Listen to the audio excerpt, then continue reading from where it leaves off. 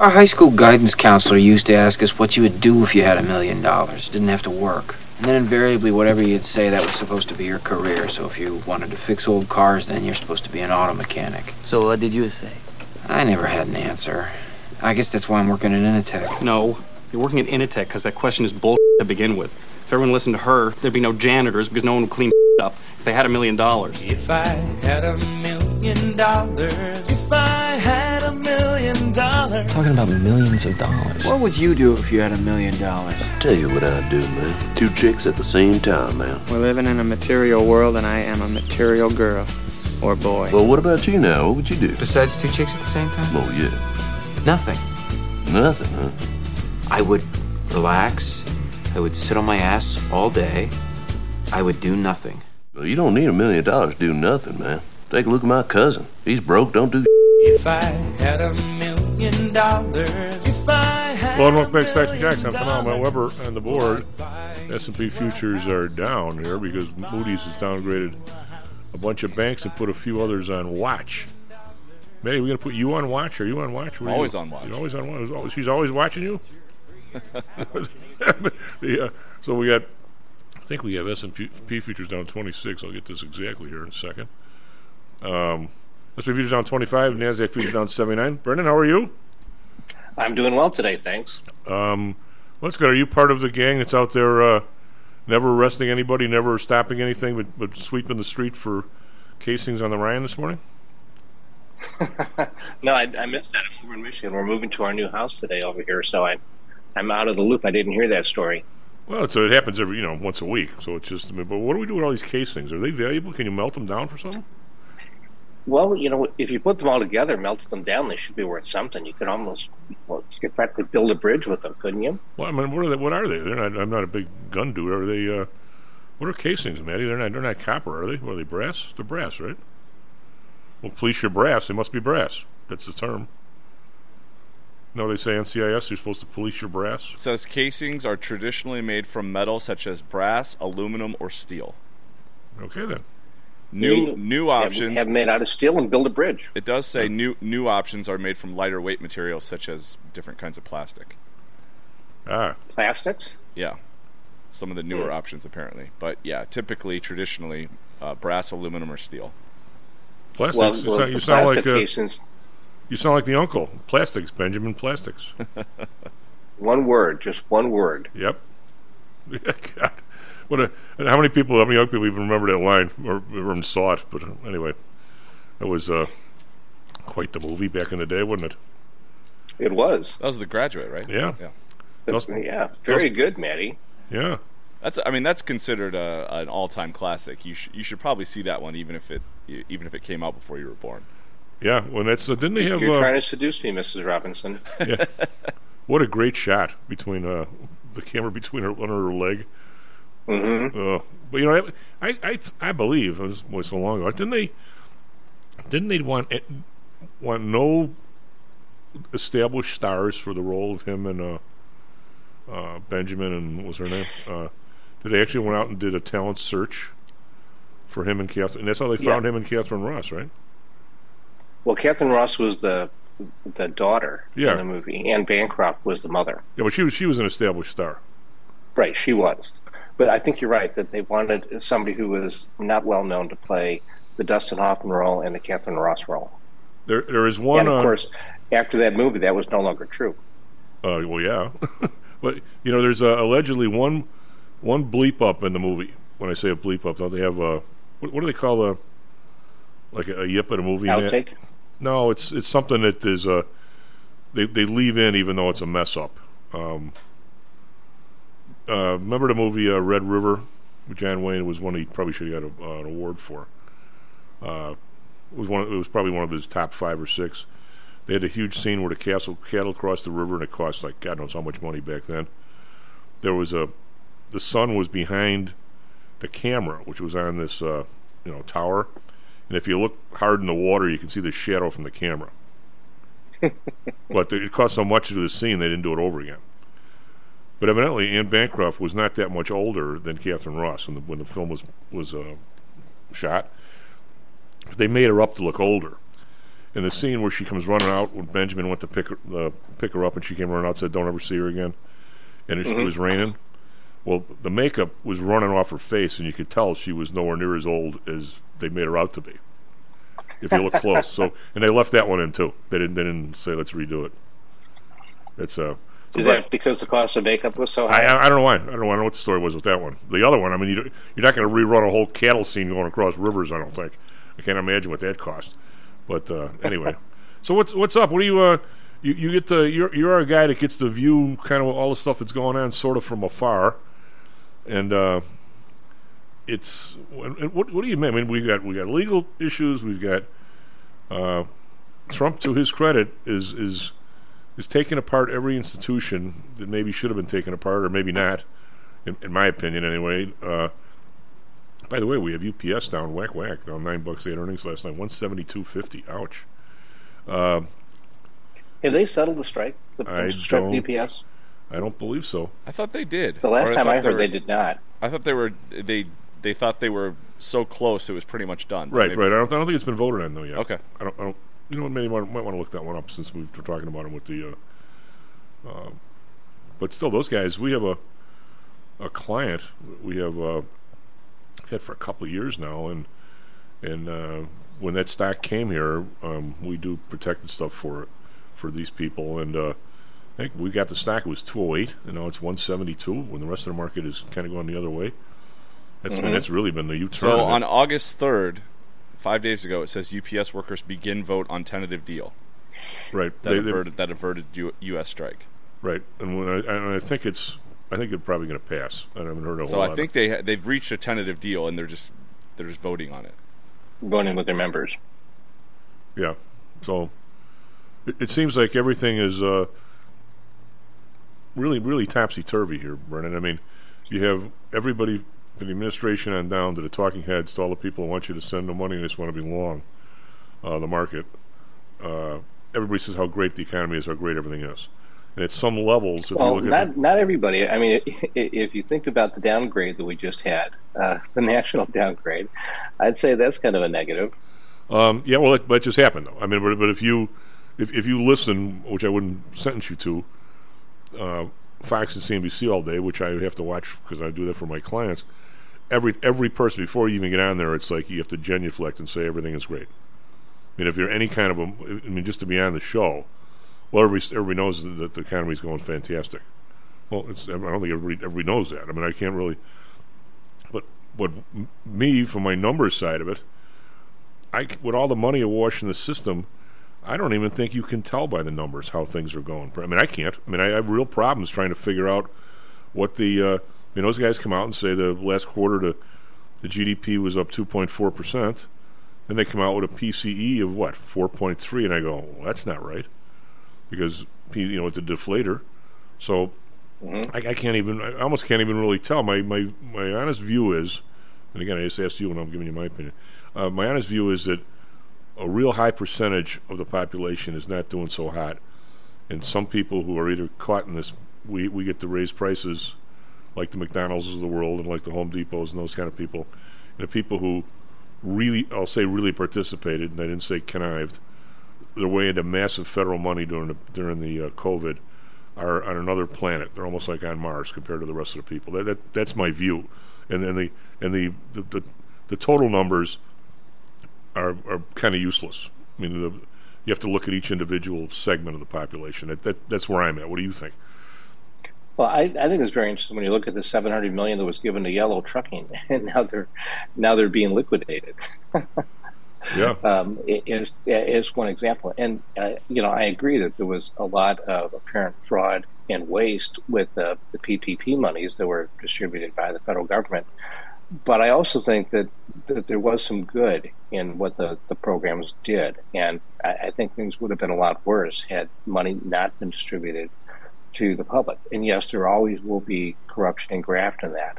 But I think that it had to be balanced on what else needed to be done. If there was no government intervention or no money, I think the economy in the country would be in a worse shape.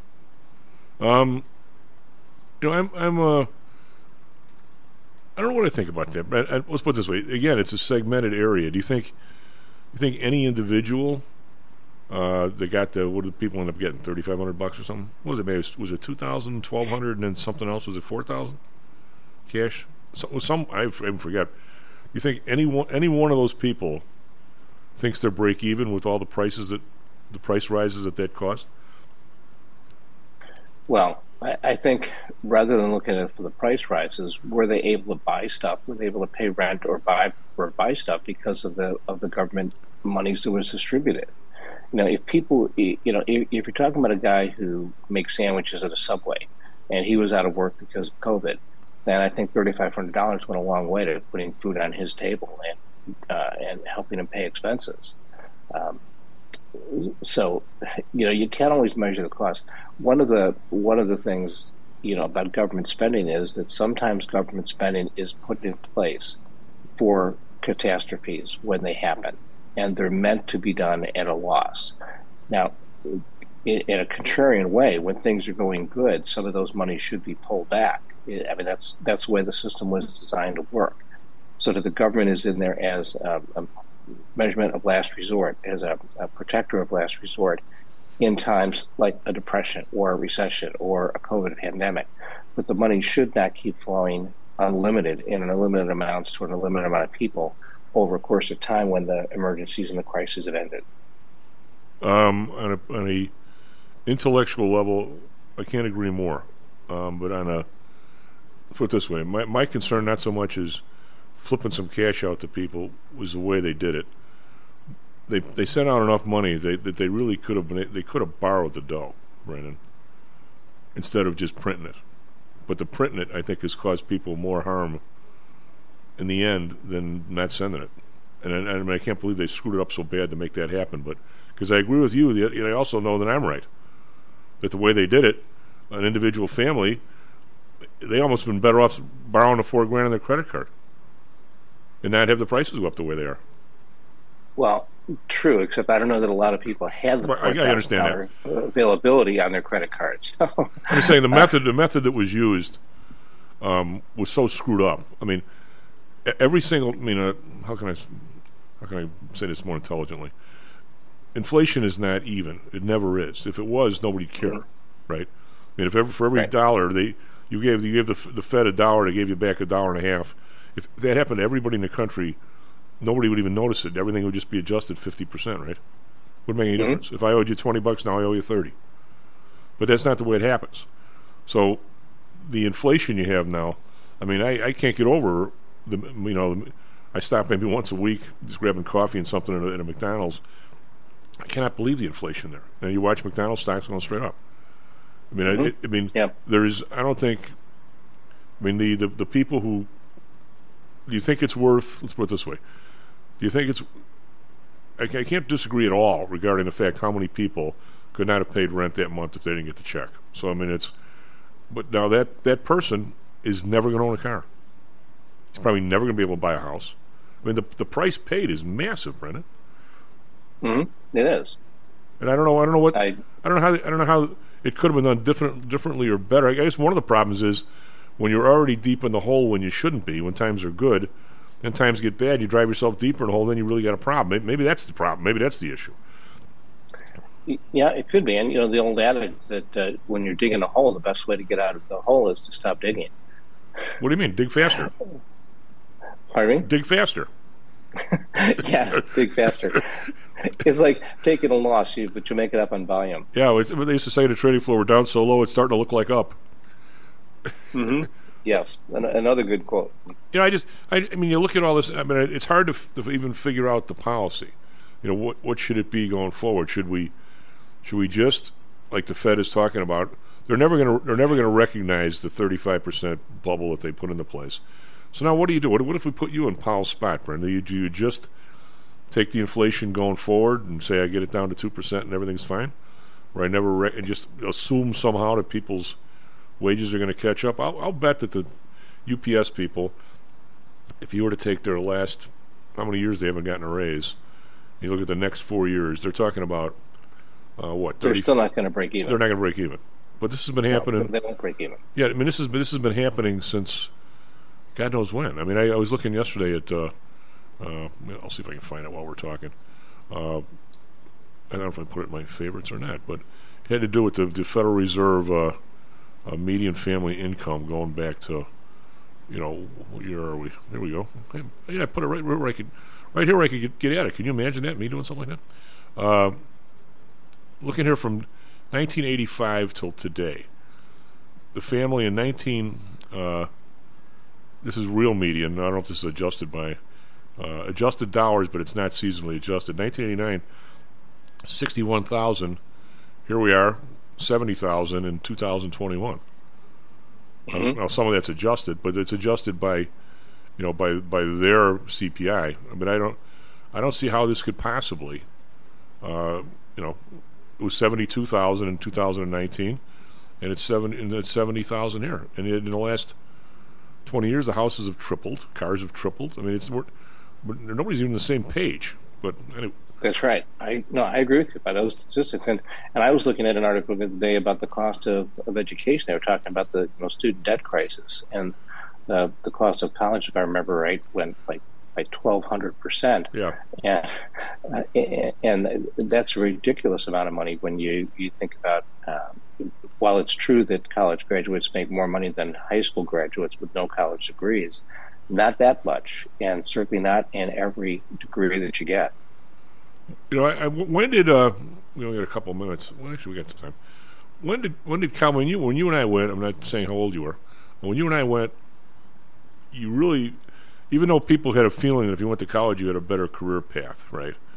The idea that college was vocational school really wasn't there. I didn't know any of my friends that had any pressure on what to take. I mean, it wasn't like their parents were going to yank them after sophomore year if they weren't in accounting or engineering. I know a lot of guys in sociology, and I was in economics, and other people were in history. I mean, it did in English. I mean, there was none of that.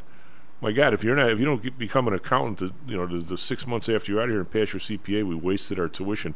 Because the tuition. But also getting an accountancy job with a Big Four, at that time Big 8 accounting firms. Well, yeah, but I'm saying it was so cheap compared to today that there really was no pressure on anybody. I mean, it was pressure to do good because and I was the first kid in my family and went to college, so there was pressure to do good. You don't want to be a screw up, but there wasn't. Oh man, if you don't come out of here with an engineering job, we're gonna disown you or anything. Mm-hmm. I mean, the difference between $3,000 a year and $70,000 a year, the numbers that these places are tossing around. Brent, I don't know if you listened yesterday. We were talking about the football, and and of course, this is Stocks and Jacks, so most of the people that listen are into sports, and Kevin's talking about Kevin, he's more toward the intellectual part of it, how the Big Ten is a big deal because of grants and all this other stuff, so you don't necessarily want to be out of the Big Ten. I mean, I guess I get that. I don't really understand how that comes, but you look at, I think I was digging to UCLA yesterday, and the revenues, the total budget of the place. I mean, how you would even begin to walk into the board of directors with some long, sad story about your football team need to make another $20 million, and how it's paying for all the other athletics and stuff. I don't know about that, Brendan. I mean, it can't be 2% of the revenue of the school, 3% compared to all the other stuff. I mean, how does that tail wag that dog? I mean, just because people love football or what?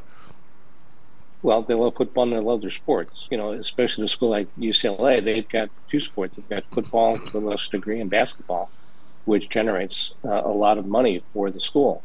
But how much money? And really, when you look at one of the problems that I have with the consolidation of the football conferences right now, I think the football conference is heading to what we've talked about in the show a lot about the number of banks that are in this country. Pretty soon, there's only going to be 1 or 2 conferences spread out, and it's not going to be like Division 1, 2, and 3. It's going to be just a couple of super conferences, and maybe once every 5 years you'll be able to play everybody in your conference because it'll take you 5 years to cycle through the teams in your conferences. But that's a lot of money. But you look at the cost, for example, and we've talked about this on the show, in how many states is a basketball or football coach the highest paid employee at the public university system? Virtually all of them. There's like 5 that he's not. Yeah, isn't that ridiculous? In the immortal words of my buddy Dick Belden, Tommy, why would anybody want to live in those other 5 states? Why would anybody want to live in some of the states where it's true, though? Oh yeah, well, I mean, I said, Montana's one of them. The highest paid guy is like the chief of surgery of the University of Montana, and he goes, "Why would anybody want to live there?"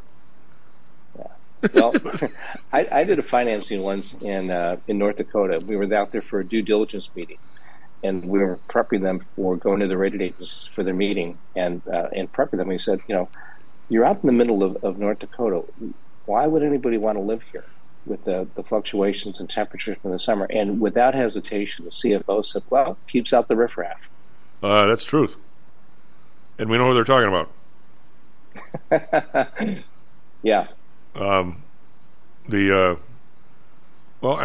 It's if you're in a for-profit place, and you hope you never get into this. I mean, for instance, PTI is probably never grown as much as maybe we could have, because I was absolutely against, my brother and I, we were never going to take payment for order flow. And obviously the people that do, because I think it's immoral, I think it's screwed up, but obviously the people who do have, I guess if you were a shareholder, you'd probably rather be a shareholder in Fidelity than you are PTI, right? Mm-hmm. So there's a cost to that. I mean, at some level, if a professional football team, I mean, hopefully we're past this, but maybe we're never past it. If all of a sudden a professional football team had, cheerleaders in amazingly scanty outfits, and they had, 800 people show up because they want to see that, and somebody else said, "Well, hell with that, I'm going to have them naked," or something. You can go down the rat hole pretty easily on the profit side. Yet we're talking about that conference is of what, a 503c? It's non-profit. I mean, when you start having those kinds of things, I mean, I can't even imagine if you and I are on the board of UCLA going, "God, your TV contract sucks. You guys are only making $50 million a year. This Big Ten one's going to be 65. We gotta go." And I'm sitting there going, we don't gotta do anything. What are you talking about? We just got a grant from the government for something else for $100 million. I mean, that $15 million isn't even in play here when people are spending $70 grand a year, $67 grand a year to go to school here. I mean, yet it shouldn't be. But some people are absolutely convinced that if there's another dime, it becomes the new moral. Brendan, I mean, you and I have talked about this. I mean, I don't even know how that conversation would go. And then all of a sudden, now 5 other teams are out of the conference. What do you do if you're the Oregon State's board today? They got nowhere to play. No one wants them. Well, so far, maybe they can go someplace like the Mountain West. But who's going to turn on the lights when they leave the room? There were 339 people that work for Pac-10, Pac-12. The chairman was making $4.5 million a year.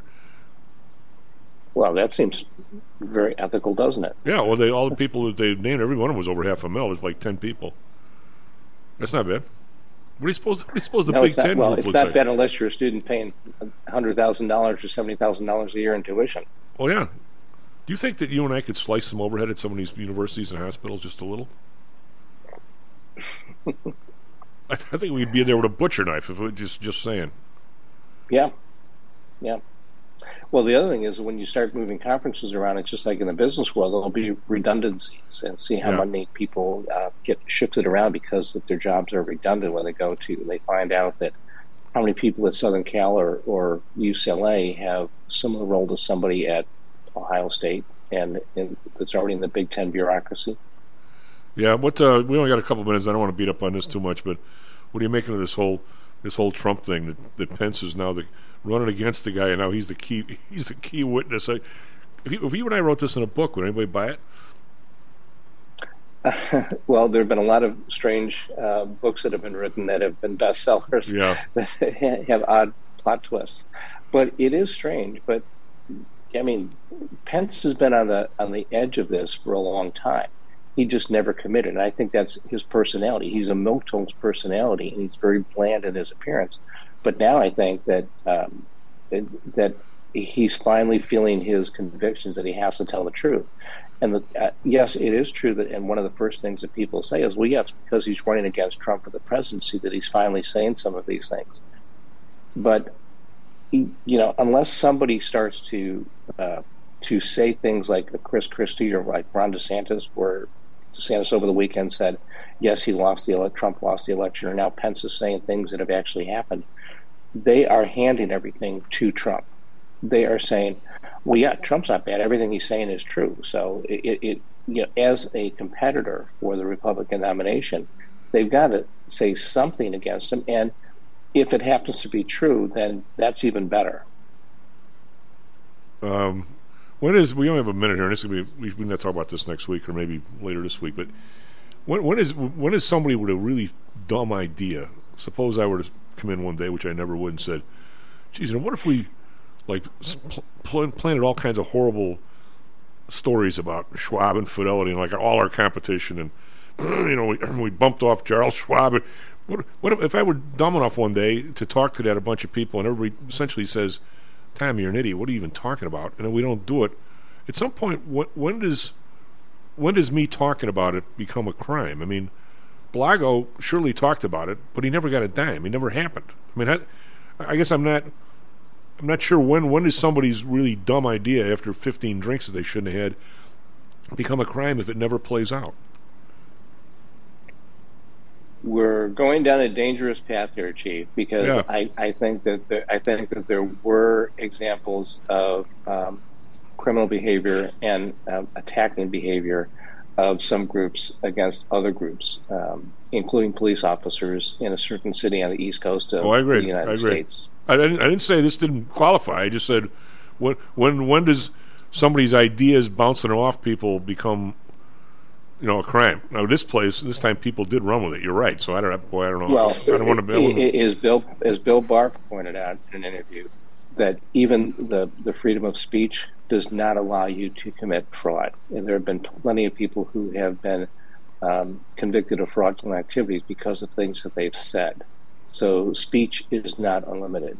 And the other interesting thing is that by stall and delay tactics, I knew a woman who was a prosecutor out in Arizona, and she was livid because oftentimes defense attorneys would get in the TV and news reports and start pleading their client's case, and the government was prohibited from doing that under state law. And the longer you delay and have time to tell a big lie, you're telling one side of the story. Without a doubt. Which both prejudices the jury, potentially the jury pool, but also is an unfair assessment because there's no challenge to the information that's being said. Oh, yeah, well, that's the beauty of it, I guess, if you're that saying. All right, Brendan, thank you very much, buddy. Enjoy your move into a new place. Good luck with that. S&P futures down 35 now. NASDAQ's on 134. What a turnaround from yesterday. Matter of fact, it's almost exactly what we were up yesterday. We'll be right back. Stocks and Jocks. How much confidence do you have that your investments will make you wealthy? Do you truly know the odds? Welcome to Luckbox, the control freak's guide to life, money, and probability. Luckbox shows you how to gauge the likelihood of success before you commit to an investment or any other decision. And Luckbox is free for 1 year at luckboxmagazine.com/jocks. Each new issue dives deep into the current investing climate, separates the signal from the noise with relevant trade ideas, and equips you with cutting-edge tactics you don't already know. Luckbox is the essential magazine for proactive investors who are hell-bent on pursuing life, luxury, and happiness through sports, fitness, travel, food, spirits, music, and a whole lot more. Smart investors don't bet on possibilities, they play the probabilities.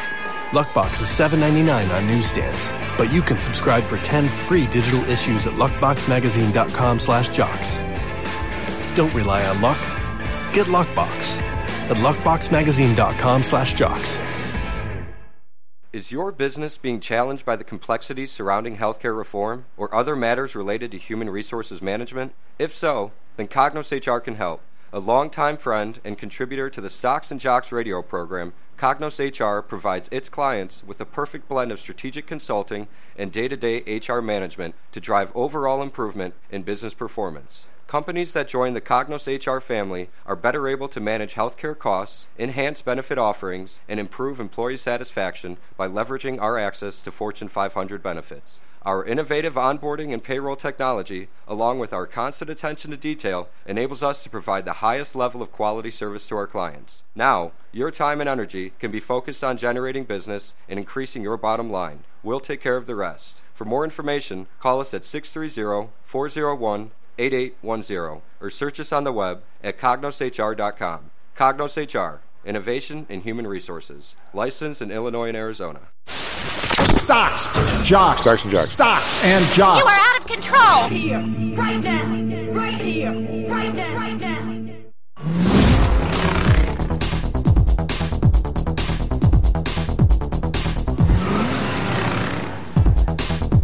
Hello and welcome back to Stocks and Jocks. I'm out. Matt Weber on the board. Not so good here this morning. Market's down. S&Ps are down 35. NASDAQ futures down 133. Dow futures down 218. This is on the heels of a pretty big rally yesterday after a sharp sell-off on the close. Well, relatively sharp sell-off on the close Friday night.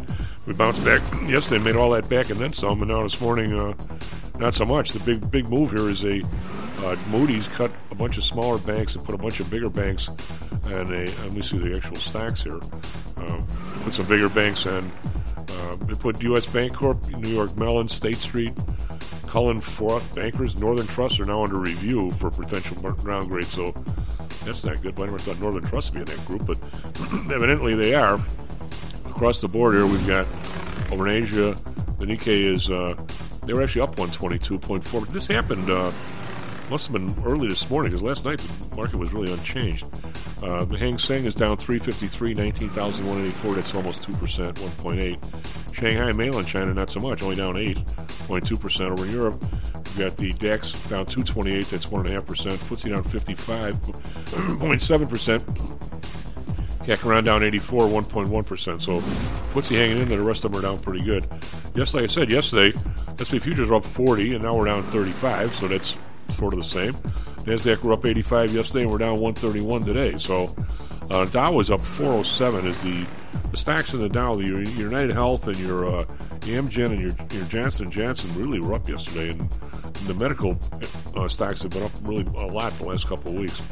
Bonds down 8 basis points. We're down back under 4% at 3.99. The Bund down 14 basis points, 2.41. Japan down 2 at 0.599. We've got oil down $1.34, but still over 80.60. Brent down 139, 83.95. Natural gas unchanged, 272. RBOB down 3 cents, 277. So they're still down 15 cents or so from the high of a week or so ago. Gold down 360, still 1966. So hanging in there. The silver down 13 cents, 23.10. If anything, that might be the buy. Might. Copper down 8 cents, 374. We have Bitcoin 241, 29,307. And the U.S. dollar, it's causing a lot of this here, is strong this morning. The pound's down to 109, and the euro's down to 109, and the pound's down to 127.1. It's probably 0.5% move in the dollar. Matty, what do you have for us, Trevi? Weather, sports? You got shootings, you got everything going on your side. 37 minutes past the hour. Good morning to everyone out there. Yes, there was some overnight police activity, as they call it.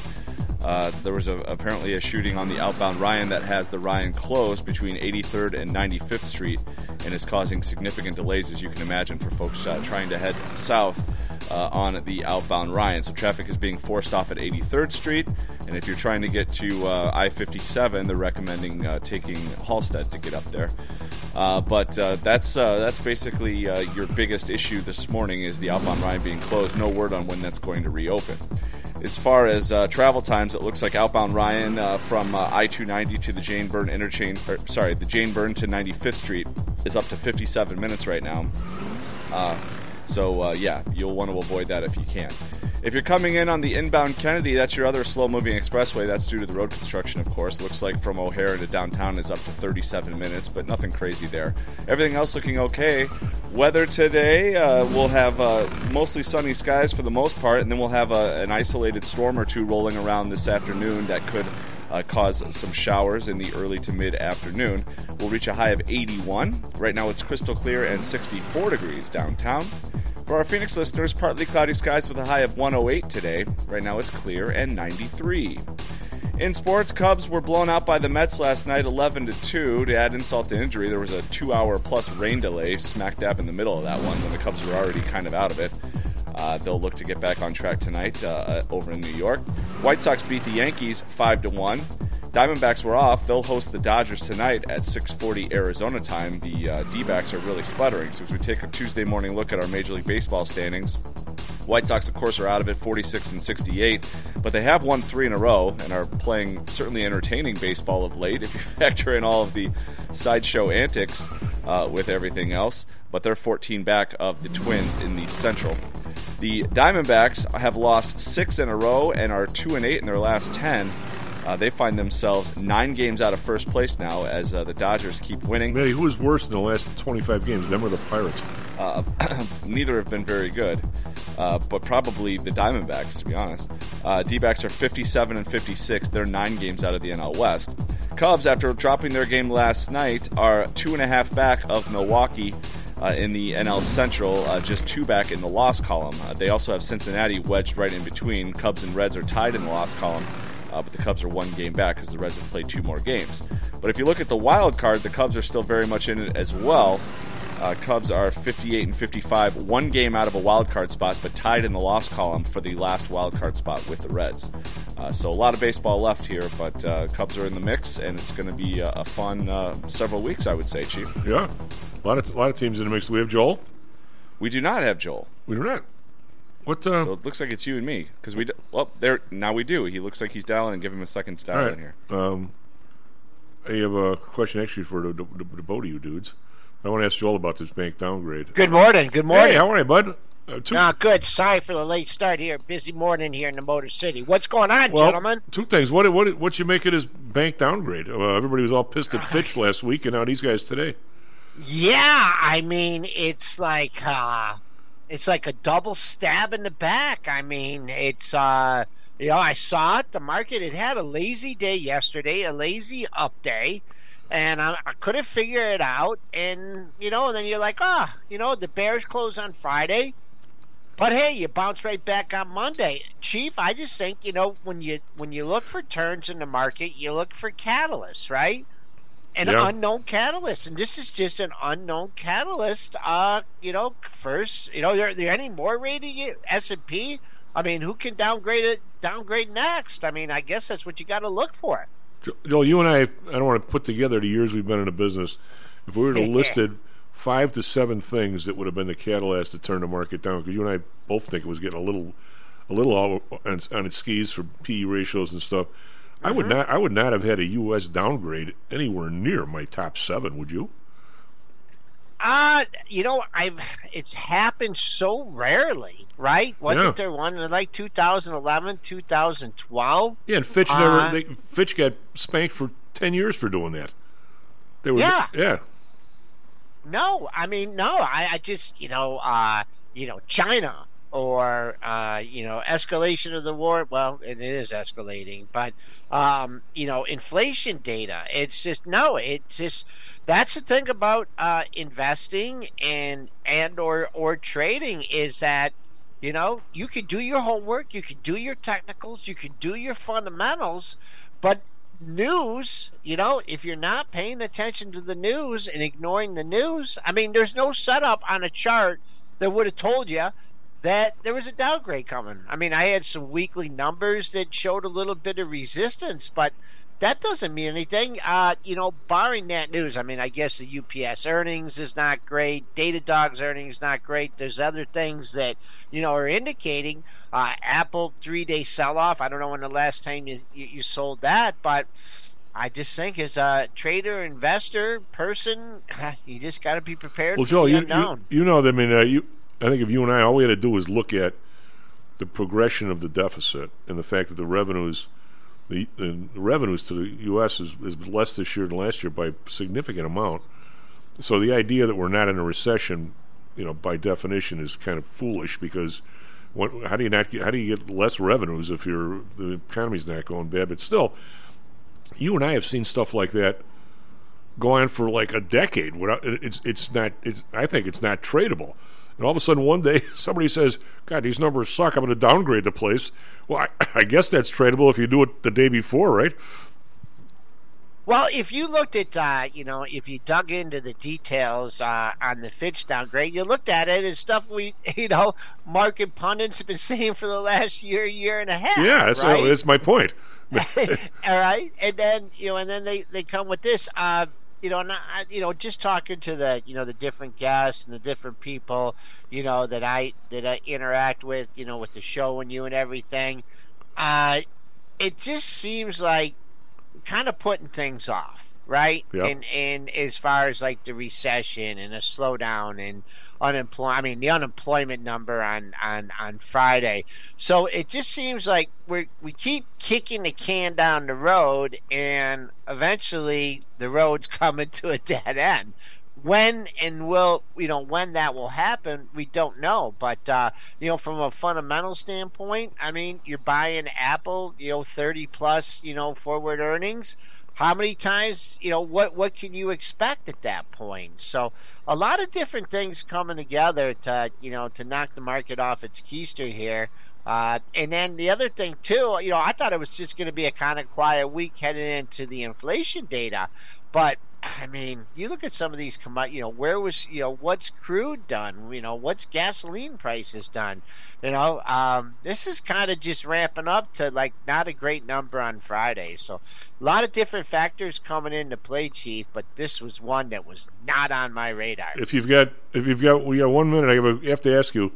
Well, all the stuff, we're not going to go through all the stuff going on in college football, but when the Big Ten, I use the term, makes these raids, I don't know anything about how the Big Ten operates. Is that something the, quote, Big Ten does on their own, or do they have to present all this stuff to the Michigans, Ohio States of the world and say, this is where we're going with this, are you guys on board? Is Michigan on board, or are they watching the news just like we are? I think there is, obviously because the revenue. I mean, Oregon and Washington are coming in right. a smaller revenue split. So. Oh, I didn't know that. Okay, I didn't realize that. Yeah, they're coming in. I mean, you know what? I heard the Big Ten is going to split into 2 divisions. They're going to have 10 teams in each. It's going to be the Big Ten and the Pac-10. I mean, it's just, I don't know. It just, you want to keep your enthusiasm. You want to, look at the way things were, and they're not. No. So, I got my tickets. I've had them since the mid-'70s. Am I going to stop buying tickets? No. I'm missing I seem to be missing a few more games each year. I mean, it's a difficult environment, but it's still Go Blue. It's still a tradition. It's just a changed tradition. What else can you say? So we're going to wrap it up, but sorry for being late today, Oh, no guys. problem, bud. We got everything in. Take care of yourself. If you were in Chicago, Greg Pappas, our producer yesterday, or producer on tomorrow, got 7 nice seats to the Blackhawks, the White Sox-Yankee game for $7 last night. You could have done that. Oh man, what a busy city, man! Yeah. I'll leave that. I'll leave that to you guys. Go Blue. Take care, bud. SP Futures down 34, NASDAQ Futures down 1 turn. Are we going right to Kenny? Quick break. We're going quick break. Okay, we'll be right back. Stocks and Jocks. Are you one of the millions of people who suffer with pain? Do you wake up in the morning with stiffness in the lower back or neck? Why are you using medication to cover up the symptoms without treating the actual cause? Painkillers, muscle relaxants, and anti-inflammatories are not the answer. At ChiroMed, physicians are trained to detect the cause of your symptoms and to correct the underlying problem. If you're ready to listen to common sense and do what it takes to make changes in your body that can affect your health for the rest of your life, give ChiroMed a call and set up a complimentary consultation. They are located in Orland Park and can be reached at 708-403-2727. 20,000 patients over 22 years have been treated at ChiroMed, and over 90% of them have had positive results without medication or expensive surgery. Isn't it time you did something good for your body too? Give ChiroMed a call, 708-403-2727. That's 708-403-2727. Let's get you pain-free and living again. Hello, this is Tom Howell, the Chief. Confused about investing these days? I suspect you are not alone. Investing was never easy, although at times it may have seemed so. I think one reason behind the current concern, although maybe not explained as such, is how the fluctuation in the American dollar and the associated politics is affecting your investments and your wealth. It may not be enough to make some money in your investments. You may need now to make enough to exceed the amount that your leadership is depreciating the value of the dollars you've worked your whole life to accumulate. That same leadership has seen fit to maneuver risk-free interest rates to near zero. Providing positive risk-averse returns in a zero-interest and declining real wealth environment is by far the toughest assignment I've ever had in my years as a money manager. I'm sure that a lot of you have heard that one way to possibly deal with this problem is to invest in so-called hard currencies like silver and gold. The idea being that they will retain their relative value in the face of devaluation of paper currencies like the dollar. To be honest, I have never been a gold bug. I've always had faith that having enough dollars and a good investment strategy was good enough. Now I'm not so sure. But I do know that if I did invest in gold or silver, I'd want to do it in the same manner as we do with PTI for investments in the market, with defined risk. If you feel the need to invest in gold or silver, we can do it using the same strategies that we use for our protected index program. No matter what you invest in, we feel that you need to know and control your risk. Find us at PTIsecurities.com. That's PTIsecurities.com. Stocks, jocks, Stocks and jocks. Stocks and jocks. You are out of control. Here, right now, right here, right now, right now. Look at the way you do it. You play the guitar on the MTV. That ain't working, that's the way you do it. Money for nothing and your chicks for free. Well, Northbank Stocks and Jocks. Tom Alman. We're on the board. SP Futures down 34. ASA Futures down 126. Hey, we got a few minutes here to talk some sports. God, where do you even want to start? We got Northwestern. We got the Cubs. We got the Sox. How did the Sox degenerate this fast? I mean, it's been pretty dysfunctional. They had a good young up and coming team with Rick Renteria as the manager, made the playoffs. Seemed to kind of be set up for the next 3 or 4 years to be a consistent contender. They fire Rick Renteria unexpectedly, and they force in Tony La Russa, 5 years out of retirement or whatever it was. And somehow they righted the ship and had a good year under La Russa and made the playoffs again, and couldn't do anything in the playoffs, but had another good team, division winner. And then for whatever reason last year was just a lot of turmoil.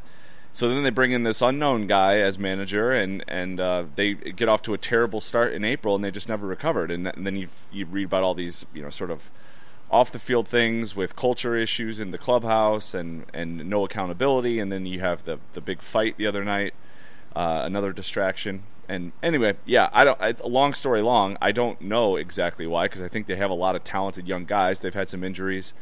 They had some pitchers that didn't perform up to what they were expected to, and have now since been traded. And here we are. It's now 2 really clunky years in a row, and a third rebuild under the Rick Hahn administration. It seems weird. They always seem to have a few guys that are always fighting to play the same position. The kid from the Cubs, although he's talented, never really panned out, right? Kid was all world. Well, Eloy Jimenez, I mean, he's really good when he's healthy. It's just hard to keep him on the field. And the shortstop's been out a lot, to the point where I don't know why you just don't say goodbye to that guy. He's really just had a terrible year this year. That was one of the big reasons why they've struggled.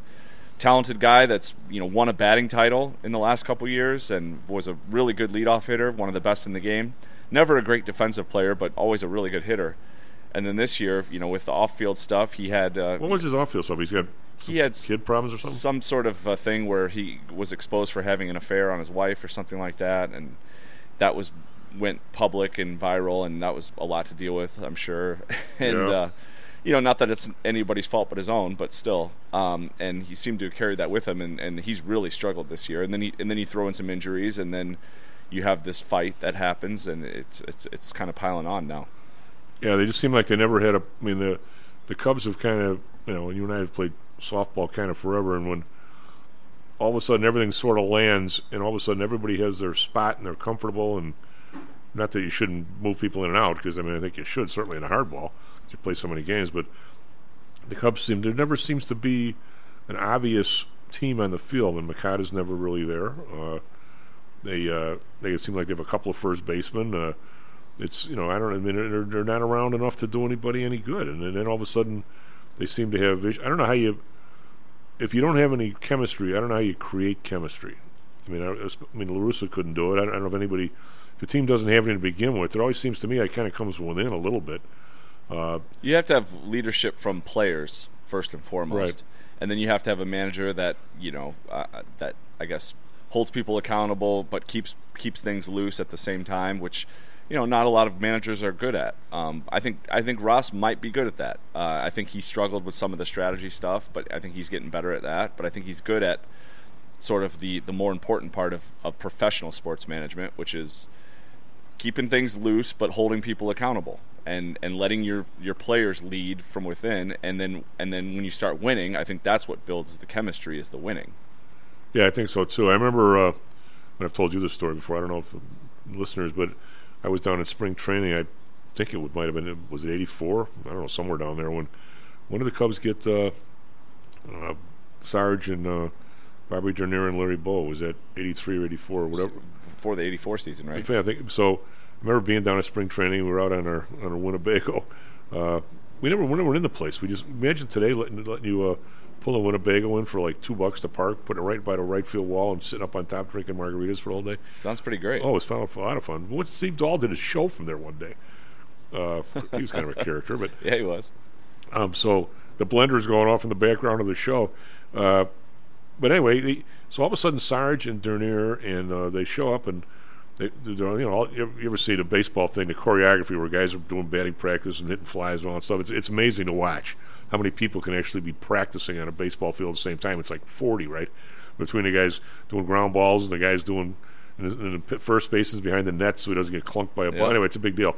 So Sarge walks out in the field, waves his hand, makes everybody stop whatever they're doing, told the coaches to stand on the sidelines, called everybody in, shook everybody's hand, and said, "Now we got a ball club." And from that day on, they were a team. Yeah. I mean, somehow, and Sarge, Matty, you think your softball team has got some guys in the outfield. Sarge playing left field in the Arizona Sun was the funniest thing on earth. Because it for those that don't know much about baseball, when you have that really high, nothing but blue sky, it's actually really tough to gauge a fly ball. And whenever you see a ball go to center field, the left and right fielders are yelling at the center fielder in, out, and telling the guy where to go because it's really not obvious where it is. You would think it'd be the opposite, but it's much easier to judge it on a cloudy day, right? So Sarge, he never missed a ball. Yet somehow or another, it looked like he was fighting it. He'd be in it, all of a sudden he'd make a dive to one side to the other. He never missed one, but every one was a total adventure. But the guy was a major leaguer. He's a great hitter and a good guy. He ended up being a good batting coach and everything else. Now he broadcasts for somebody, doesn't he? He may. He did some stuff for the Phillies for a while. Like you said, I think he was a coach for a while. I don't know if he's doing broadcasting or not. He still comes back to Wrigley a few times a season, and they honor him with certain things, and he's kind of a Cubs ambassador. So I think he was a Cubs hitting coach for quite a while. Yeah, he was. He's still around. So now the Cubs... And his son played in the big leagues for a while. Yeah, Gary Matthews Jr. played for the Cubs and played for a few other teams. Obviously wasn't as good as his dad, but had some good years. I'm going to say that had twice the talent of his dad. That might be true. He was a switch hitter, good-looking kid. Maybe good speed. 6'2", good speed, big arm. I think he had some drug issues. That could be. Yeah, he never could quite consistently put his career together. I think he had a couple good seasons. I'd have to pull it up. But yeah, he could never kind of figure it out. Powerful kid. I mean, he had way more talent than the old man in terms of speed and power. The old man was focused. He wasn't. Yeah. That's a shame. But the Cubs, all of a sudden, this guy, Swanson and Bellinger have just. They've infected that team. Well, and Horner's he's always been a huge Horner player. and Happ have been consistently good ever since they've been big leaguers, really. But I saw last night they showed a stat. I think it was I don't know if it was the last 30 games or the last 40 games, something like that. But Bellinger is batting .420 with like 17 extra base hits and only 14 strikeouts. Yeah. So he has more extra base hits than strikeouts. Which is incredible in today's baseball. Incredible. I mean, and batting .420 during that stretch. He's batting .330 overall in the season. He had 3 more hits last night. He plays a plus center field, a plus first base. He's got great speed. He's got a big arm. He doubled off a guy the other night. But you and I can. Well, anyone could have doubled that guy off. But and it sounds to me, reading the tea leaves, that they plan on re-signing him to a long-term deal, and he's only 28, I think, which is crazy. Won the MVP 4 years ago. Well, like I say, it's you and I. We don't really argue about this, but I think I'm more in the camp that baseball is more of a team game. And Ian Happ, if you listen to him, I don't know why I just turned the TV on or radio and he's been on. I mean, all he talks about is how people are having great at bats, and so they can't pitch around anybody. How everybody's getting pitches to hit because the guy behind you or the guy in front of you is doing a good job. And they also got a little speed on the bases, so they're rattling pitchers a little bit with that. I mean, 3 months ago, to put Madrigal at third base, hitting, singles basically, and playing good defense wasn't good enough. Now he fits right in. Yeah.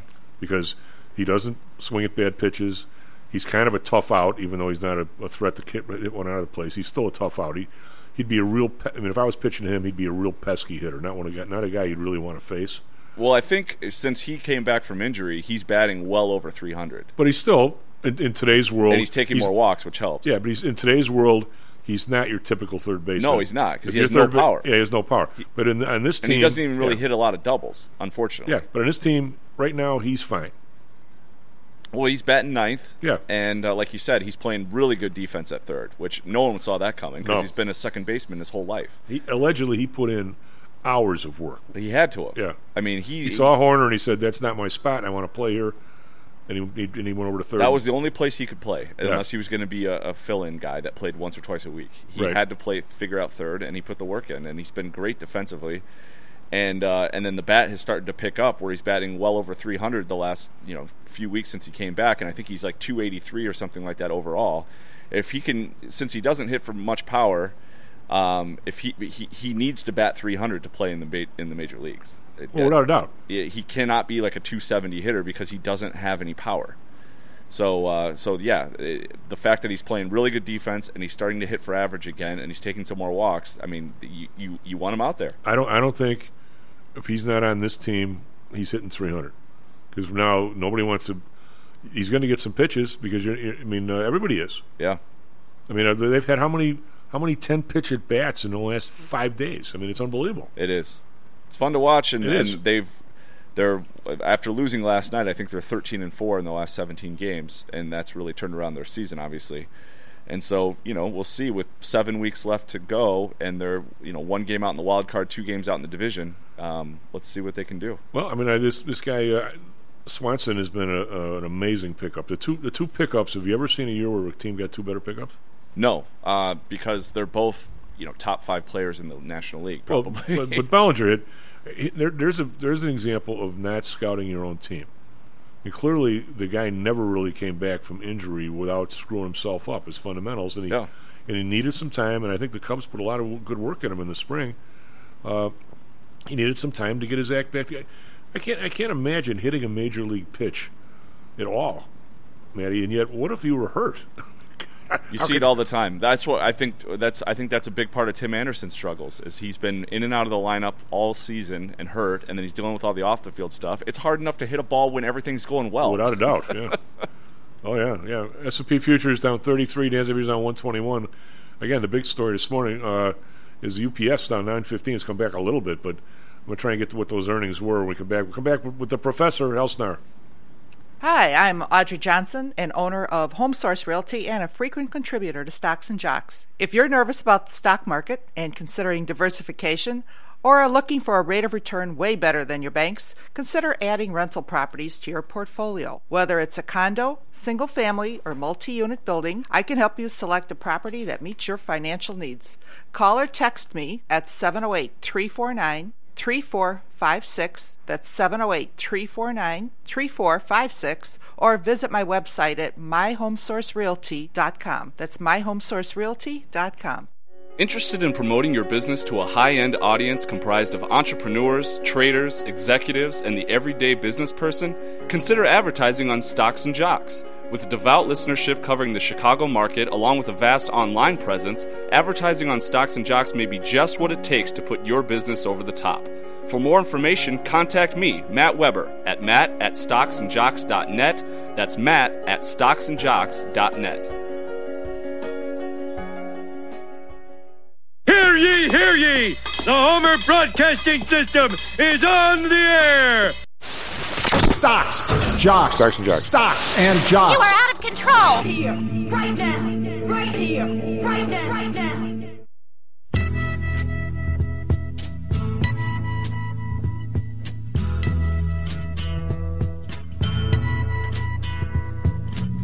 There's something happening here. Hello, North Bank Stocks and Jocks. I'm Tom Al. Matt Weber on the board. SP futures down 36. NASDAQ futures down 130. Almost a mirror flip-flop of the rally yesterday, which made up for the downturn on Friday. So we're in one of these up, down for the last few days. Professor, how are you? Good morning. Can you hear me? Yeah, I can hear you. Can you hear us? I'm in the woods in Virginia, man. It's great. What are you doing in the woods? We're camping out. We have our motorhome parked cool. at our RV lot, and I got my Maria on the TV, and I'm sitting outside drinking my decaf. There you go. What decaf is what? That's like kissing your sister, bud. What are you doing with that? I know. I got to get off the caffeine. I get off caffeine. This is the 15th time I've been off caffeine, and it's going to stick this time. I guarantee it. There you go. But when I got off caffeine, my blood pressure, I was drinking a lot of it, coffee.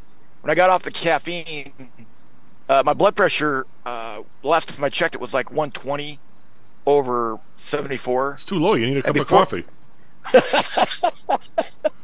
Well, I asked the doctor if that means I'm dead, and she said, apparently I'm not. No. You wouldn't be talking to me if you... Yeah. Yeah. Hey, I have questions for you, because every time I look at something, of course, I go there to try and get an answer to something. All I do is find more questions. We've been talking for a few days regarding the demise of the Pac-12 conference and the 300 and some people that worked at the conference, and everybody lay them all off this week. It probably won't, because they have another year to go, I guess. But they got 4 teams left. Not anymore. It looks like Cal and Stanford might be going to ACC. Oh wow, yeah. I guess Oregon State, Washington State, my alma mater, Washington State. Where are they going to go? I think they have to go to the Mountain West. Now, who's in the Mountain West? Huh? Who's in the? Doesn't everyone get fired if they can't make it to one of the big conferences? I mean, that's got to be a big failure by those two schools, isn't it? Yeah. Well, I think the Pac-12 suffered from herd immunity or herd mentality. It for years, I think it had this inflated self-image. It's the Conference of Champions, according to Bill Walton. In Olympic sports, that's true. I think UCLA has, UCLA and Stanford have, I don't know, hundreds of national championships and most of that's from the Olympic sports. So you have these elite academic institutions, and then you have everybody kind of. There's one narrative in the Pac-12 that is kind of allowed on campus. It's very progressive. It shunned BYU. It shunned Oklahoma. I think it probably would have taken Texas in 2000. What was it? 2000. When it added Utah, it was before it added Utah and Colorado. It could have added Oklahoma and Texas. Yeah. And I think Oklahoma was not up to their standards academically, but I think they would have taken Texas. But Texas want to come with Oklahoma. So we spurned those two, and then it opposed the 12-team playoff, and I think USC at that point was like, all right, we're out of here. So it's just poor management, a moral hazard, if you will, of reputation. Right, moral hazard creates how much of it horrible decision making. Greg Pappas was on yesterday. We had Kevin called in and talk about this a little bit. He's kind of I don't know if he's our expert. Maddie's our expert, but Greg was talking about it. A lot of their issue was time zone, and that it was really difficult to get the national TV spots. I mean, once in a while you could play in the late afternoon or something, but by and large, Well, the Pac-12. I mean, a lot of times the Pac-12 plays at noon. I remember going to Washington State games during the 1990s, watching Stanford or USC play Washington State noon on Saturdays, which is 2 o'clock, 3 o'clock. Yeah, 2 o'clock Eastern time, right? But I mean, they never. But they never really, and this is a lot of this is my own fault. I mean, I never really watched Ichiro because those games were late. I mean, I noticed that Major League Baseball is making I think, Matty, you more know about this, but I think Major League Baseball is making a massive, a big attempt with national TV games and stuff to show Ohtani. I've seen that guy play, 5 times in the last 6 weeks, seemingly on Fox or if you something. Can't see him, you don't know him, right? Yeah, if you don't see can't him. See him. And I think that's a good thing because the guy's. I mean, how could that guy go a whole career? I mean, never see the guy, but unless I want to stay up late for one and get the Major League Baseball feed. And he thinks that the part of it is now that the Big Ten's going to have naturally all day long. That if you're, I mean, the guys that are watching the Purdue Iowa game is basically Purdue and Iowa fans. There's no kind of national stuff, but now if all of a sudden you put Oregon up against Penn State or something, and the game's at 7 o'clock at night, you're going to get seemingly bigger crowds. I mean, more people, whether that works or not. But the thing I want to question you is, when I dug into this UCLA budget, I'm just kind of curious, me being Mr. Numbers knucklehead, with these schools, And how much does football even? I mean, other than people being rabid about it, how much does it really mean? I mean, Kevin and a couple of people were saying, my drinking buddies say, "Oh, yeah, there's so much money in football. I mean, you can't dump it no matter what." And I'm thinking, so all right, so somebody walks into the board of UCLA or Cal Berkeley and goes, "Man, our TV contract's going to be $15 million more with the Big Ten or 25. We got to go." I mean, I'm on the board going. Actually, I think it's going to be more like 25 to 30 million more. Okay, but even so, Pac-12 was only offering about 25 million. Right, I'm looking at total revenue at UCLA here of $11 billion. Okay, that's like a lot of dough. Now, I don't even know if I want to sit there on the board listen to some athletic director whining how he needs another $25 million so he can get a raise. I mean, is it even worth? I mean, it's something, but it's not the reason why the place is there. I don't think. You know what I'm saying? Yeah. But now that I'm reading this thing, of course, I come across a line. Here are their principal sources of revenue. All right. Now we're talking about a total number here of $10.6 billion. Student tuition and fees, like $1 billion. Okay. What's the time period on that? This is a year. A year? Yeah. Oh wow. Dang. Yeah, grants and contracts, $1.3 billion. Sales and services, $6.5 billion. What the hell is that? What are they selling and servicing for $6.5? Probably their trademarked brand name. Merchandise. I don't know. Yeah, but $6.5 billion? Yeah, I don't know. That's crazy because I'm at small liberal arts colleges, and yeah, I have to clean the toilets, man. Well, state educational appropriation, $700 million. Yeah. It's absolutely incredible. I mean, what their principal operating expenditures or salaries and wages are $4.5 billion. Well, these aren't really public universities anymore. No, the tuition at these places has gotten so high. It's actually it could be probably less expensive to go to a small liberal arts college in the state, like Washington State tuition. That looks. I mean, Washington State and University of Washington tuition. It's more like private liberal arts college tuition. I mean, it's crazy how high how high that tuition is. UCLA is $67,000. UCLA is $67,000 in state. Yeah. In state. No, I don't know about it can't be. When were they? Yeah. In state, I wouldn't be surprised if it was like $20,000. Seriously. Well, how long ago was it? Maddie, it was in the decade. If you lived in California, it was free, right? Yeah. Yes, I think that's right. I think in Texas too. It was because it was financed by the 1970s oil. They had free tuition for in-staters. Well, in Idaho, you get taters. You get free taters for out-of-staters. But in Texas, you got free tuition for in-staters. So the state educational appropriation is only $700 million out of the $10 billion. I would have guessed it was a lot more than that. Yeah. Now the expenditures, salaries and wages, $4.4 billion. Benefits, 2.3. So the benefits are like 50% of the wages. Yeah. That seems high. And then supplies and materials, $1.4 billion. That's a lot. Well, UCLA is a massive campus, and they have medical I've never centers. Been there. Yeah. Maddie, you been there? It's crazy. Hey, Westwood? I think it's located by Rodeo Drive. Rodeo Drive? When I went to the Rose Bowl with my roommate when I was at Washington State, we were playing dumb, and we're walking around Beverly Hills, and we're like talking to people, and we're asking them, "Hey, we're here for the rodeo. We're looking for Rodeo Drive." Oh God! You're like some that and the trash talking I was doing with Oklahoma fans. I think I ended up trash talking with two guys that played on the offensive line. Oh, on Oklahoma's 1970 national championship team, right? Okay. I was trash talking with them. I look at my roommate after I did that, and I go, "I'm an idiot, dude." Those guys were 6 foot, 7, and they were older than me, but man, they still look like they could level some linebackers. Oh man, some of those dudes are just huge men. I mean, yeah. It's weird. When Pete Nigerian was a big friend of, he was his coach. God, what's the guy's name? Who was the guy who's the Seattle coach, Manny? Pete Carroll? Pete Carroll, yeah. Well, Pete Carroll was, when Lou Holtz was the coach of Minnesota, long before he came to Notre Dame.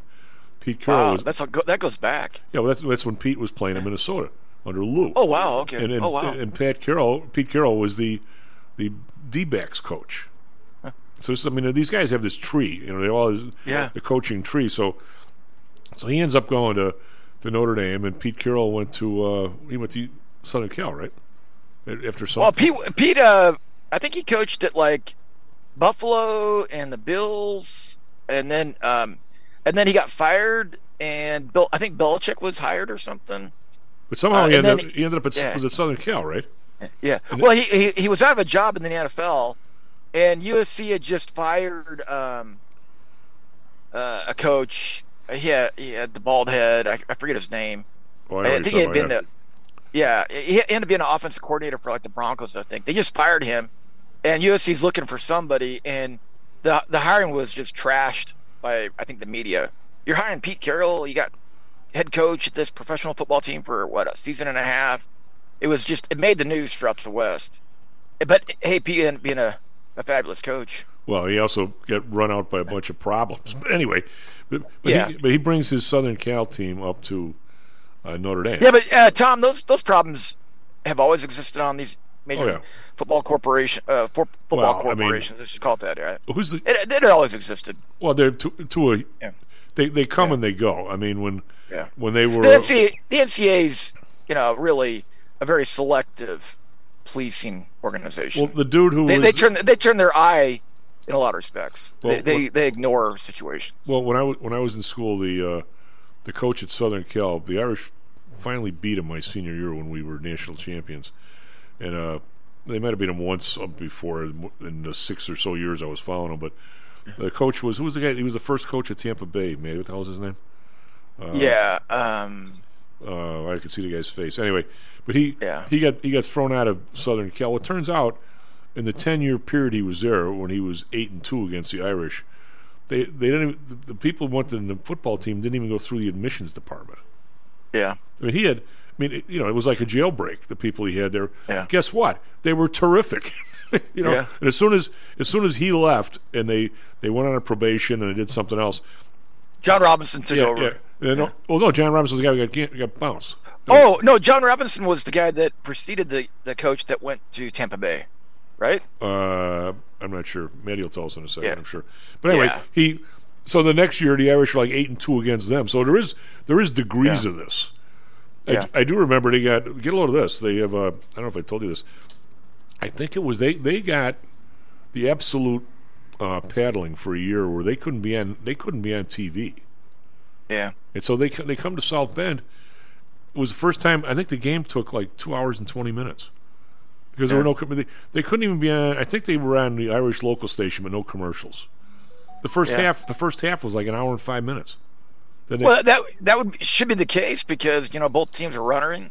Yeah, and I think the clock ran nonstop. Yeah, but there was no TV timeouts. No interceptions. Yeah, run the ball left, run the ball right. Yeah, it was really something. But anyway, I'm just kind of curious as to how John McKay, Kevin, John McKay. Yeah, there he is. I'm kind of curious as to how, on a university level, this pilfering, for the lack of a better term, how does this even? Why am I always so curious about this stuff? How stuff actually works? Somebody comes to Southern Cal or UCLA's a bigger place, with this idea. Now, does everybody get to opine in? Does the volleyball coach say, "I don't feel like flying commercial to whatever Penn State to play volleyball or baseball"? I mean, what are we doing? I mean, does that or does somebody pine in and say it's not worth the $25 million, or it is worth the $25 million, or it's the $50 million? I mean, who even? How does, in a university setting, how does that decision even get made, or is it just because it's athletics they do whatever they want? Well, to me, it's all hypocrisy because more so in the Pac-12 than any other conference. It really sold out with the pandemic policies. I mean, it really sold out. Really? It only ran three games. If somebody tested positive, the game was canceled. Pac-12 teams were only playing 3 games that year. Meanwhile, BYU's playing 12, I think. The SEC played almost a full schedule. The Big Ten played pretty much a full schedule. And all the talent just flooded out of the Pac-12 that year to these other teams. And I'd forgotten all about that. You're right. But how many games did the Irish end up playing there, Mitty? Was it? They played with the ACC. They played in the ACC that year. Yeah, but I thought they canceled the Southern Cal game, right? Yeah, because Southern Cal was only allowed to play 2 or 3 games. Okay. In the Pac-12, yeah. Boy, and it was only they'd only play within the conference. I mean, I don't know. So the Pac-12 bought into that, and it just I think it's a moral hazard of ego and the herd mentality. And that's why I've always been a contrarian. I've never been in a herd. I've always beat my own drum. Yeah, marched to the beat of my own drum. I just always done that. Always when I was a little kid. And the herd mentality in the Pac-12 took it over the cliff. And I think a lot of it has to do with state subsidy. At universities where you get federal subsidies, where your students get federal grants, your researchers get federal grants, there are strings attached to that. And the strings that are attached to that is conform to the state. And that's the downfall of a lot of liberal arts colleges, because they think they can't exist without that subsidy. But that subsidy forces them to conform to a model. They have to get accreditation, and all these business schools want. Well, you're involved in schools that don't have athletics, and yet you're alive. Yeah. You're alive. Yeah. But that conforming to the state forces a liberal arts college to need to like straddle what an R1 research university is and what it should be, and what a small liberal arts college should be. It should be about providing incredible value in terms of classroom discussions where you engage students in a different way. At these large R1 universities, professors don't want to teach. No. Well, they see students as impediments to research, and you got to publish or you perish. And they have a bunch of PhD candidates teaching these classes. And I was a PhD candidate, and I was pretentious, and I graded those papers at the local pub that looked like a library and drank my pint of bitter and pretended I was more than I was, right? So that's what's going on at these elite universities. What is the difference? Now, a grant, I mean, Notre Dame is, for what they are, they're somewhat independent. I mean, if they get a grant, I think the grant is kind of from them. But does UCLA apply for their own grants? Does the University of California system apply for the grants and partial? It's hard to tell about USC because it's a private school and it can keep everything secret. But I'm talking more like UCLA. Yeah. So UCLA, they're researchers. They're researchers in medical schools. The biologists, they're getting government grants for their research. Okay. They're getting grants. So there's strings attached to that.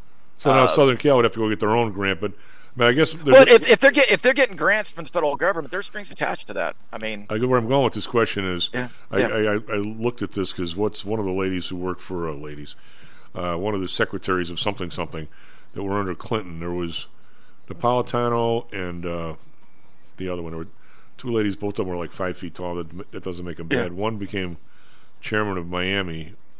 Yeah. And one became chairman of the California schools.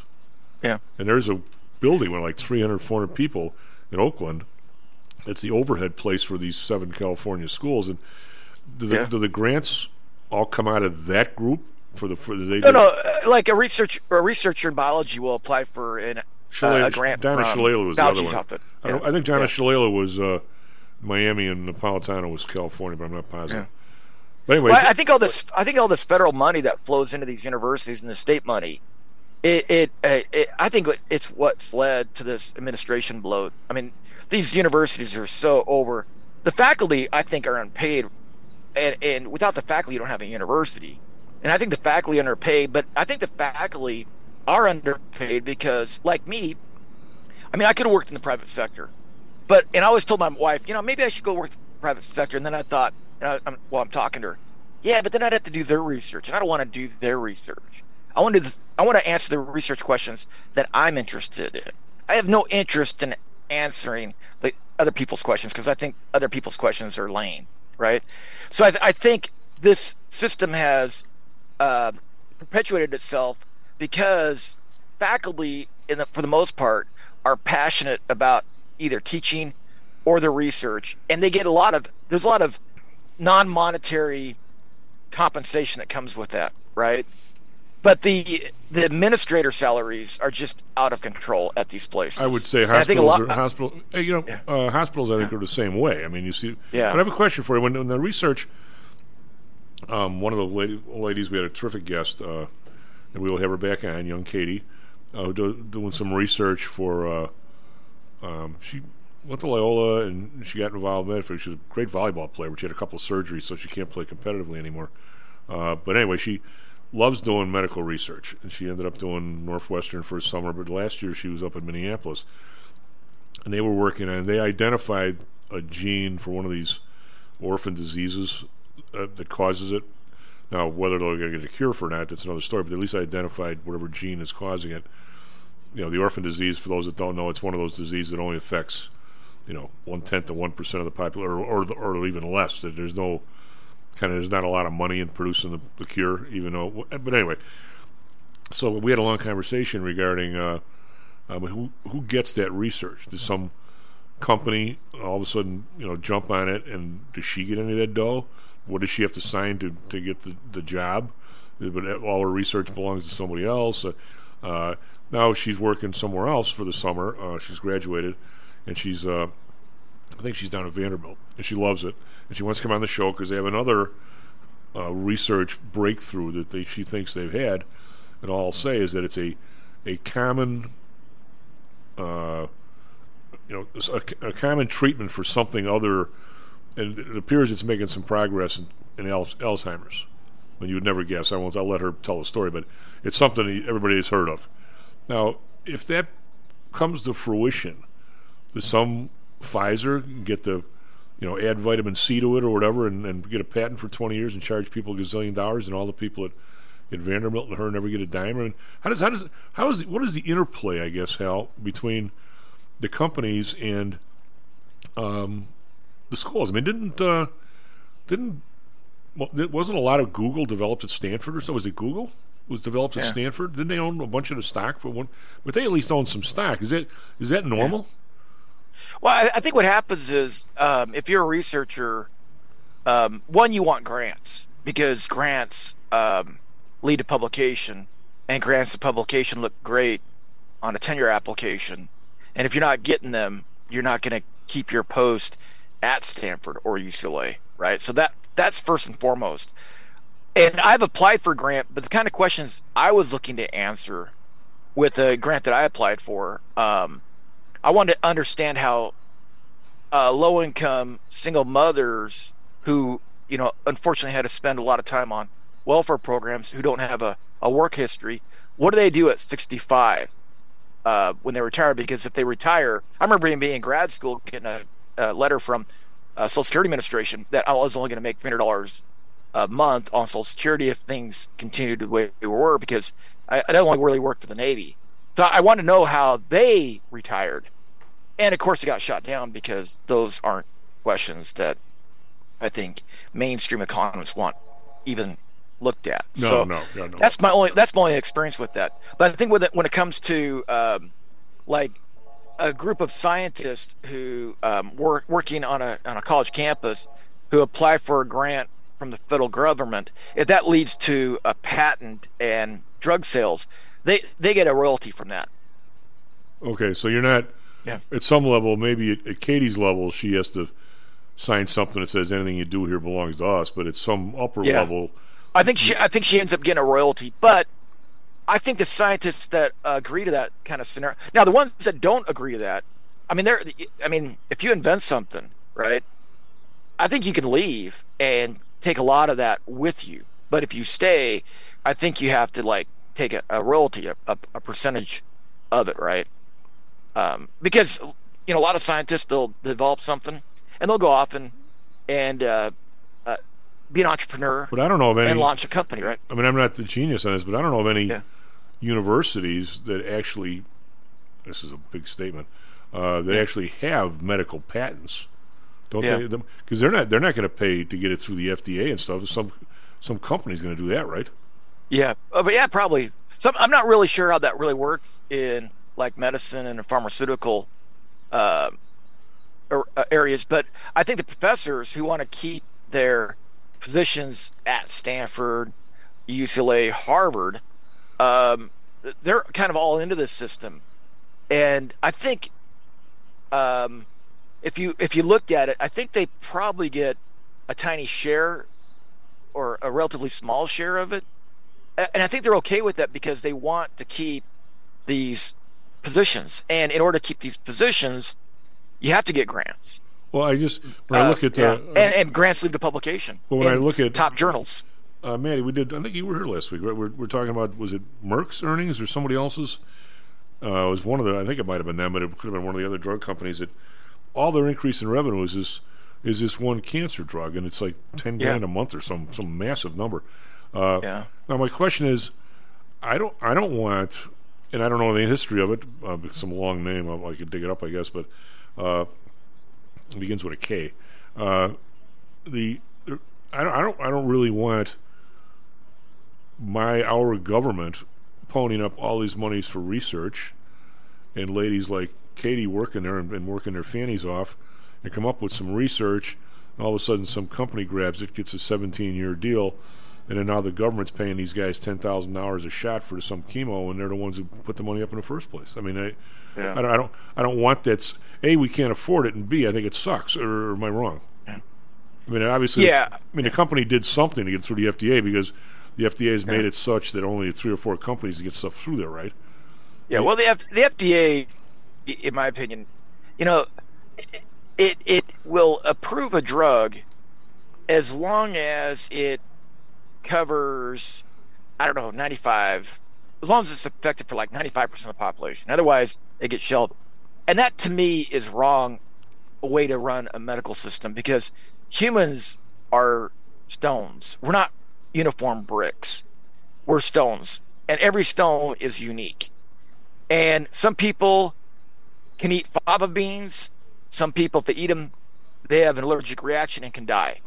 What that means is we're all individuals, and medicine needs to get out of this standardized matrix box where we're all assumed to be the members of this homogeneous globule of identical people, and I think that's the fatal flaw that Western medicine does. Well, the flaw is we're unique. They make a fortune. Where's the flaw in their mind? Oh, I know. Well, yeah, it's a flaw from our perspective.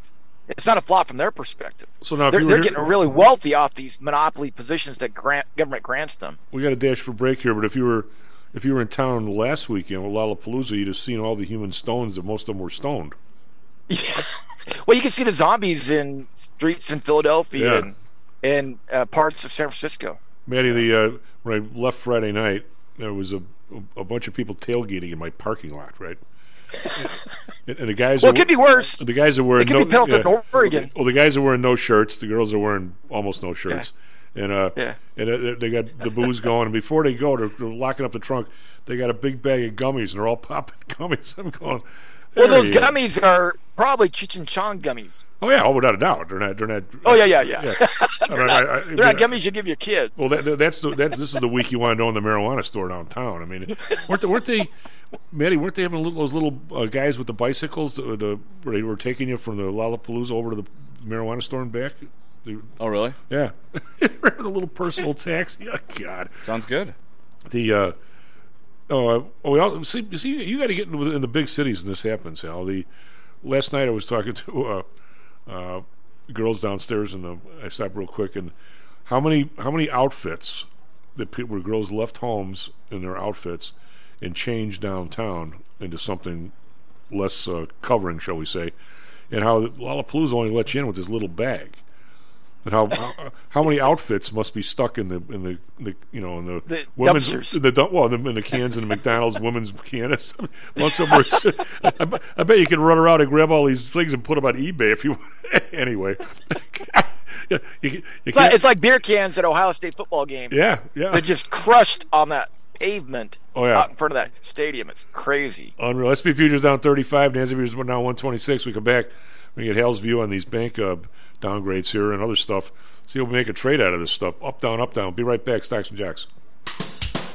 This self-directed trading is a lonely job. Online trading is not as easy as point and click. No, it's not. Everyone, even professionals, need to share ideas and think out loud every now and then. That's what I like about PTI Pro Direct. Their staff of former option floor traders really helps me choose the right strategy for trading option volatility and plan the time decay for my covered writing program. Yep, nothing can replace years of trading experience to stop you from making that dumb trade and for saving a few bucks. We've all been there and done that. Yeah, I have access to all that great trading advice and experience for just a penny a share for stocks, $1 for equity options, and $1 minimum a trade. Our clients at PTI Pro Direct can call when they need a little help on a trade or just to talk about the market in general. We trade every day. We love this stuff. That's what I like most about PTI Pro Direct. Cheap prices, along with great advice from real floor traders. It's the best of both worlds. Tell your friends. That's PTIProDirect.com, PTIProDirect.com.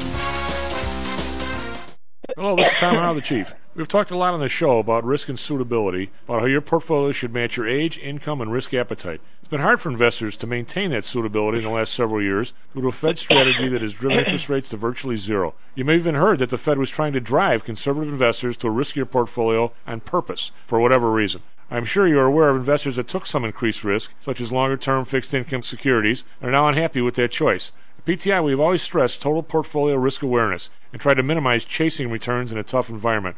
Well, now it looks like maybe interest rates are moving more towards historical levels. Everyone needs to be aware of what that continued movement might do to your portfolio, both good and bad. We also have a stock market that seems to have stalled, at least for the short term. I think it's time for everyone to take a serious look at their goals, their risks, and their portfolios. Do they match? If not, we can help. We have a Signature Protected Index program. We have ways to hedge against interest risk. We can make that portfolio right for you again. Go to PTIsecurities.com or call us right now. The market can change very rapidly. That's PTIsecurities.com. Stocks, jocks, Stocks and jocks. Stocks and jocks. You are out of control. Here, right now, right here, right now, right now.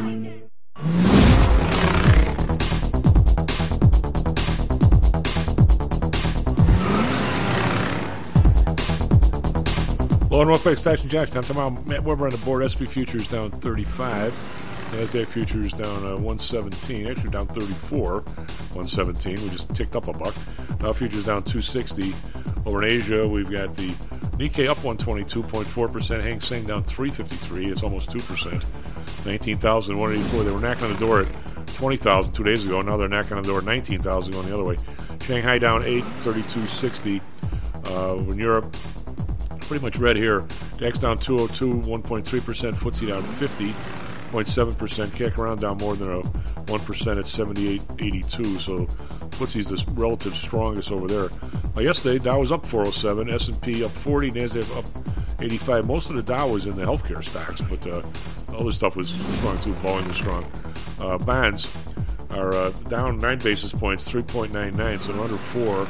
Because Philadelphia Fed President Patrick Harker, whoever the hell he is, suggests interest rate hikes are at an end. This is the day after somebody said they got to hike more. So they're out there. Hopefully they're trading ahead of their statements because they're surely making stuff move. Bund down 14 basis points. That's a big move. 2.41. Japan down 3.599. Call 0.6. Oil down $1.85, but still hovering above 88. 80.13. Brent down $1.84, 83.50. Natural gas unchanged, 271. RBOB down 5 cents, 275. We've got gold down 970, 1960. Silver down 30 cents, 22.93. Under 23, silver has been a buy. It's been 23.25, back and forth, back and forth. I don't know, maybe it might do something there today. I'll see. I'm already long silver, and it's going down. Copper up 10 cents, down 10 cents, 373. We've got crypto. Bitcoin up 397 now, 29,463. Had a down week last week. And the U.S. dollar obviously making a move here. It's up 0.5% against the euro, which is 109.4. It's up 0.7% against the British pound, which is down under 127 for the first time in a real long time. Topped out at like 131. Now it's 126.9. That's a pretty big move. Eddie, what for us? Traffic, weather, sports. 38 minutes past the hour. Good morning once again to everyone out there. Good news, the outbound Ryan has reopened, so that's good. It was closed for the better part of the morning due to a shooting that happened, and the resulting investigation had the Ryan closed between 83rd Anybody get hit, or are they just shooting everybody? That I don't know. But the expressway has reopened, so that's good news. So if you're heading outbound on the Ryan, you can get through now. So good news there. We do have a couple of new crashes to report on the Edens northbound at Elston Avenue. There's a crash that's blocking the left lane. And then it looks like we have one other crash in the area that's been moved to the left shoulder of the Stevenson outbound side on Central Avenue, which is exit 285, and that has traffic backed all the way up to South Damon. So stop-and-go traffic on the outbound Stevenson due to that crash. Everything else looking okay. Weather today, lots of sunshine early. Then we could have some storms rolling into the early and mid-afternoon, which will bring in some rain showers. Right now it is crystal clear and 65, going up to a rainy 81 this afternoon. For our Phoenix listeners, partly cloudy with a high of 108. Right now it's clear and 94. In sports, Cubs lost to the Mets 11-2. Cubs are 1 game out in the wild card, 2.5 out in the division. White Sox beat the Yankees 5-1. Sox have won 3 in a row. Diamondbacks were off. They'll look to snap their 6-game losing streak tonight as the Dodgers come to town. That's a 6:40 p.m. Arizona time first pitch. Chief. Who do you have as the best team, Atlanta or the Dodgers at this point in the National League? Atlanta in the National League, no doubt. I think the Dodgers are certainly good, but I think Atlanta's the best team. In the American League, the Orioles are really good, the Rays are really good, but don't sleep on the Rangers. They are awesome, and they could win the whole thing. They were big buyers, weren't they? Yeah, they were. They added a lot, and they're spending money. They built a new stadium a couple years ago, and they've been very, very good of late. And they're scary. Their run differential is huge. I think they're outscoring teams by like plus 170 or something through the season, which is best in baseball. I got to go down and see the new stadium someday because I really like the old stadium, and I'm a stadium behind. Yeah, it's indoors now, so you don't have to sit in the 100-degree humidity. You know what? I went in the fall, and this is back when you could actually get tickets. I bought tickets. I think they were $15. Some guy, I stayed in a hotel right block away. I went him out of the parking lot. Hey, buddy, you want some tickets? I got a ticket. I was the third row behind the screen. Nice. And for I think they were $25. It was $25. I only had one. I didn't need 2 tickets, but not bad. I had a nice time. It was a good game, but beautiful park. I mean, you're right. It probably was hot during the day, but it was a beautiful night in September. I'm sitting there. What do these guys need a new stadium? Well, I guess I've never been there for a day game. But so, Hal, what in the course of events? How do you look at a government, a government or anyone sliding in terms of revenue versus expenses, deficits getting bigger and bigger, national debt's getting bigger and bigger, the interest rates are going up, which means service of debt is going to get harder, and all of a sudden one day somebody says, I'm downgrading your ass, basically, and all of a sudden the banks have had this issues for a while now. On a Tuesday morning, I mean, I'm not saying it shouldn't happen, but what causes somebody to pull the trigger and say Tuesday's way worse than last Friday, and it's we should do it today. We can't wait till tomorrow. What's the mentality behind that? I mean, you and I have been talking about the budget deficits for as long as you've been on the show, and all of a sudden one day somebody at Fitch goes, man, it's too much. I mean, how does that even happen? Or why does it take so? Or why does it take so long? I mean, a million questions in there. The cynic in me and the cynic in me would say, would hypothesize, maybe, I'm just saying, if I were in that position, I would think about it. Whether I do it or not, I don't know, because I'm not in that situation. But maybe it has something to do with trades that people are making. I would think that as well. But I've heard anecdotal rumors that they warned essentially the administration, and the administration made a trip to Fitch to try and talk him out of it. Because Janet Yellen was like, "Hey, whoa, guys, hang on a second. My kids." Oh, you do wonder. What are your kids doing up this early, for God's sake? You kind of wonder when stuff like this happens, what causes it. I mean, that's one of the most fascinating things since I've been in the business. It seems like stuff can be very obvious for like a really long time, and all of a sudden one day. Sorry, Tom. Saying I've been in the business for forever, Hal, and starting in 1980 when interest rates or whatever, and you sit there and go, God, one of these days these things got to start coming down. They can't go up any higher. Yeah. But then it was a year and a half before it happened. I mean, all of a sudden one day it happens. Everybody goes, oh yeah, it happened. It's the most interesting and frustrating things. I mean. How many people in the show have talked about the Fed deficit growing and growing and growing, and even didn't Greg Pappas one day, Matty, timed it on the time clock, was 43 seconds to get another $1 million in the hole, to the point we're almost laughing about it. And here, one day last week, somebody goes, "Oops, we're downgrading these guys," and then everybody pitches a big fit about it. I mean, it's just weird. I think kind of what's also happening is I think the economy is slowing. You look at tax revenues. We talked about that last week. Tax revenues are heading straight down, which means I think we're definitely in a recession. You also look at the yield curve, we're in recession. So what's happened is I think revenues are kind of drying up, and with interest rates really, really high, the banks are on the opposite end of this trade that like companies like Amazon are, right? They have these long-term bonds they purchase. They're trying to play it safe. They're probably doing exactly what the regulators wanted to do a year and a half ago. And all of a sudden, people with savings accounts and checking accounts are saying, "Hey, I want 5%, man. If you can't give me 5%, I'm going to a money market where I can get, or I'm going to just buy a bill altogether."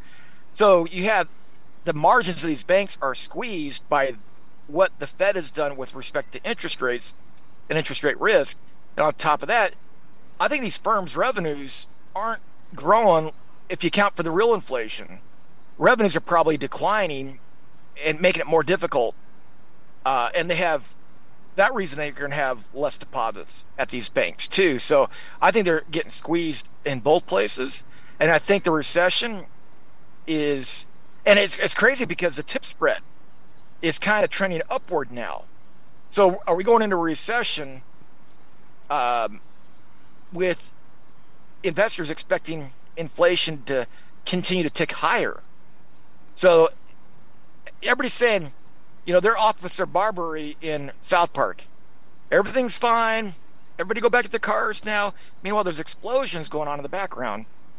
And I think regulators and bond raters and bank raters are kind of coming to this conclusion about what we've been talking about for a year, that things aren't rosy.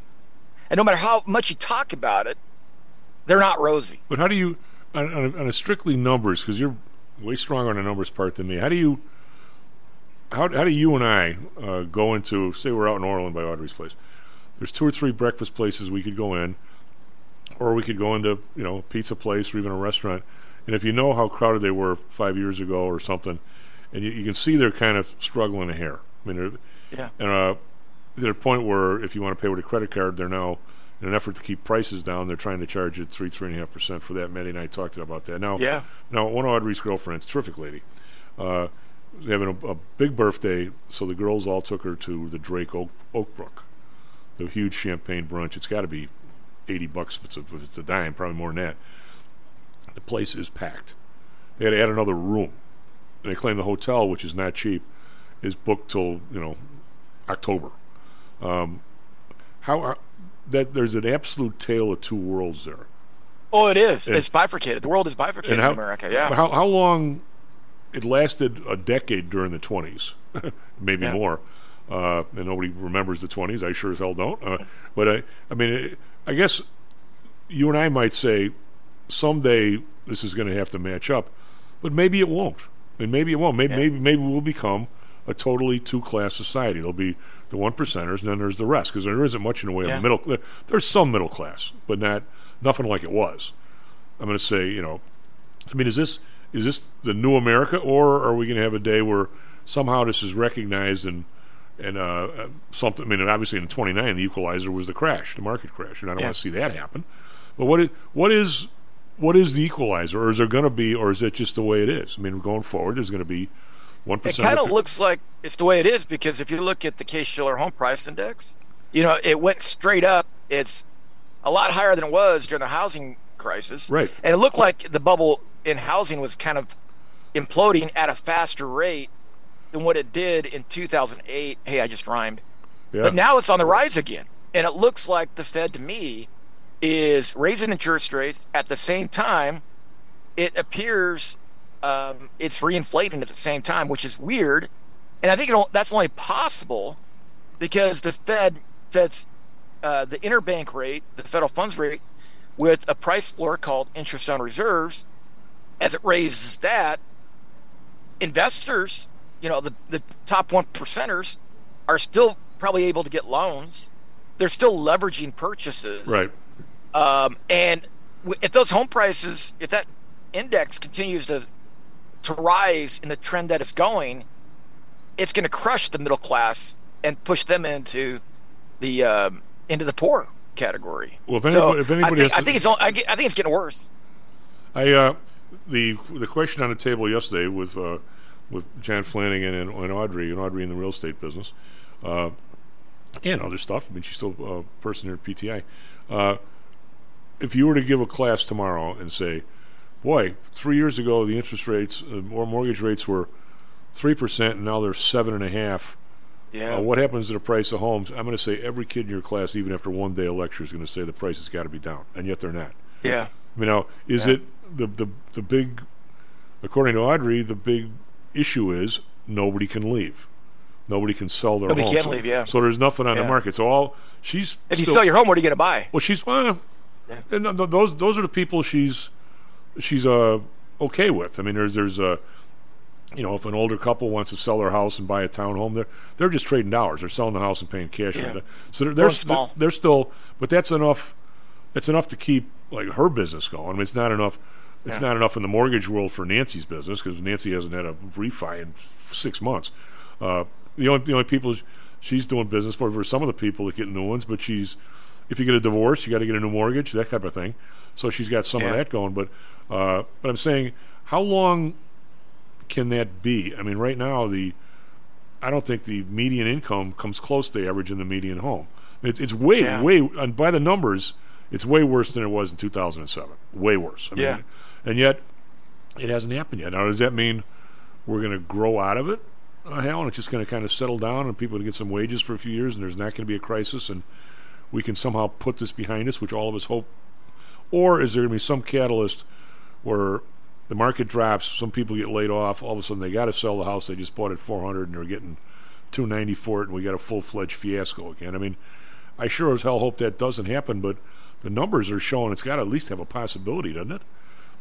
Well, I think this bifurcation is made possible by the fact that we have two media. We have the media of the one percenters who, they probably honestly believe things have never been better. I mean, they live in New York, they live in D.C., they live in San Francisco. Hell, they live in these rich neighborhoods. If you're making $500,000 as one of the talking heads on CNBC, the world is your You're doing great. Yeah, the world is your oyster. oyster. Yeah, everything's great. You're a professor at Wharton. You're a professor at UCLA. The world is great. You're an economics professor at Stanford, economics professor at Harvard. The world's great. What they're doing is great. Let's continue doing it, right? But for everybody else, they can't sell their house because if they sell their house, what are they going to get? They're going to pay 7.5%, so they're locked into a mortgage. Even if they wanted they want to get out of their current house and get into something bigger, they can't because it's 7.5%, right? So in that world of two different media, right? I don't think anything's going to change. I think the Fed is going to continue to pour reserves and add more reserves in the banking system to save these banks who are filling this, right? And that, in my opinion, is like what's happening at universities. It creates a moral hazard. I mean, there's moral hazards everywhere with government, in my opinion. Oh, yeah.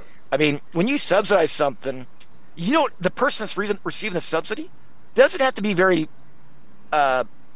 wise. They're not as wise with that money as if it was their own and they had to earn it. So you create these moral hazards in the Pac-12. You create these moral hazards in the banking system. And so I think the Fed is going to have to raise interest rates to keep inflation, which they have measured now at, 4% or 3% or whatever it is, right? About 2.5%, maybe. I don't know what it is right now. I think that the long-term rates, they're going to go up on their own just because of the inflation. I mean, if you get inflation of 4%, you shouldn't be loaning them money. Maybe the Fed's just kind of keeping up with what. Yeah, it's happening anyway. So maybe it's just following the horse around the corral, right? So they're going to raise interest rates, and they're going to continue to pump money into it, and the top 1% are going to tap that money in leverage purchases of all kinds of assets, and they're going to think, man, everything's great. So the things that you see on the media is talking about how great things are. Meanwhile, people are like, not so much, man. Not so much. Why didn't you and I mean, in a lot of ways we have some knowledge. In some ways, maybe not so much. Why didn't we? I won't say get rid of our current jobs because I love my clients and what I do, but why didn't we 3 years ago, 4 years ago, when this all started to happen? Why didn't we buy an auto repair facility, and why didn't we get a home remodeling? Because the amount of people that can't go from the 3 bedrooms to the 4 bedroom and the other bathroom that are putting on an addition or remodeling their home, you can't find anybody at any kind of. And the prices people are charging is we would we could have 15 people working for us at each place, and every day we'd be. Heck, I could be fixing the cars, Tom. I could be fixing. See, you're an engineer kind of guy, but I think we. Well, I think what it is, Tom, is we have too much fun in what we do, right? And we're willing to.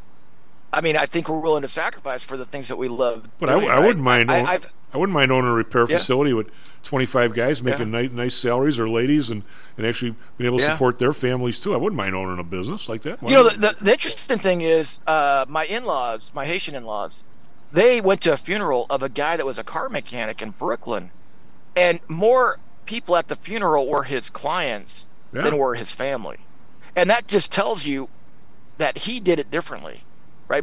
I think a lot of mechanics, they'll sell you something you don't need. This guy fixed what was broken in your house or in your car, and that was it.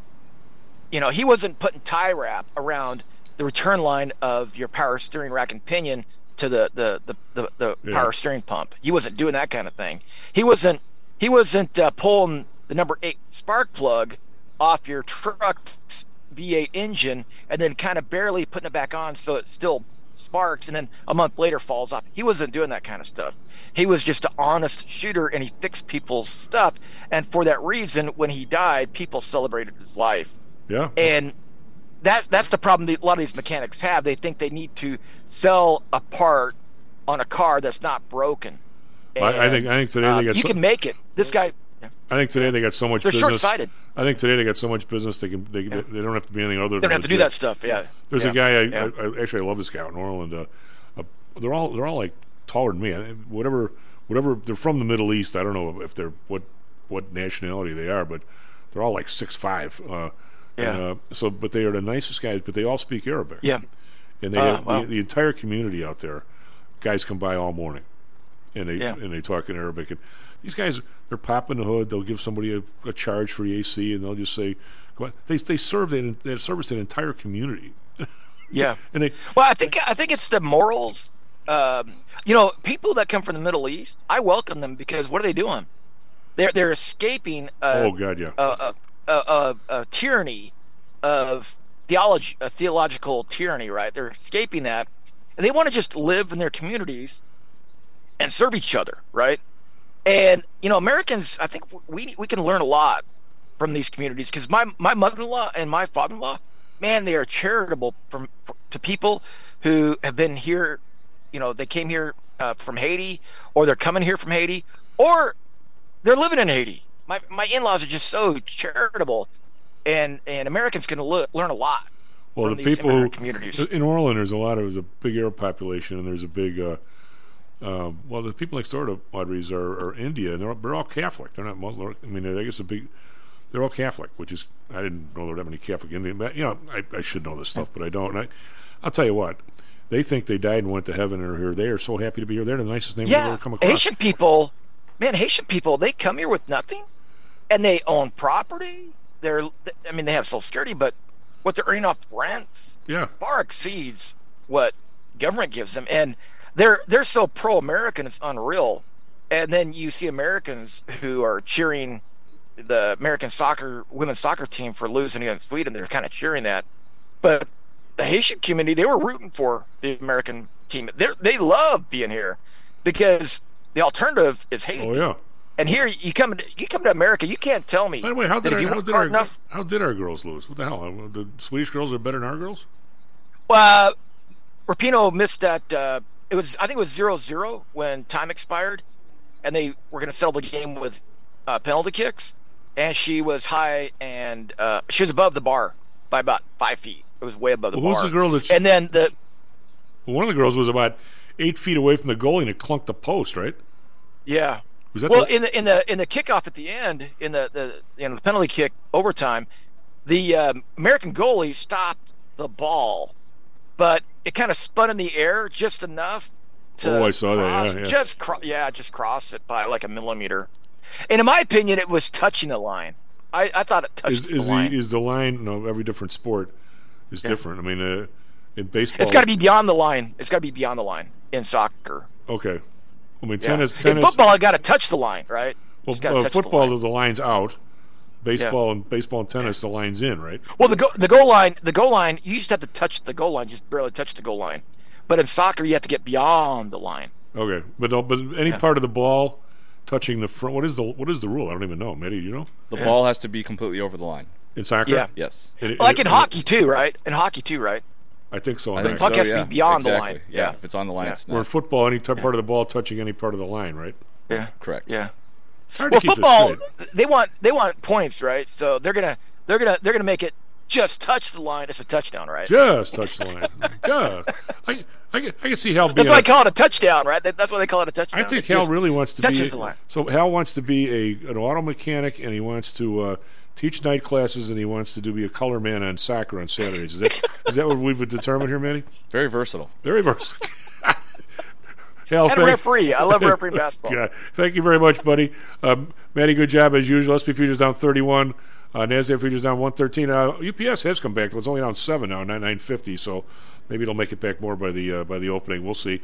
Back tomorrow, Stocks and Jocks. What did we learn, Palmer? I don't know, sir.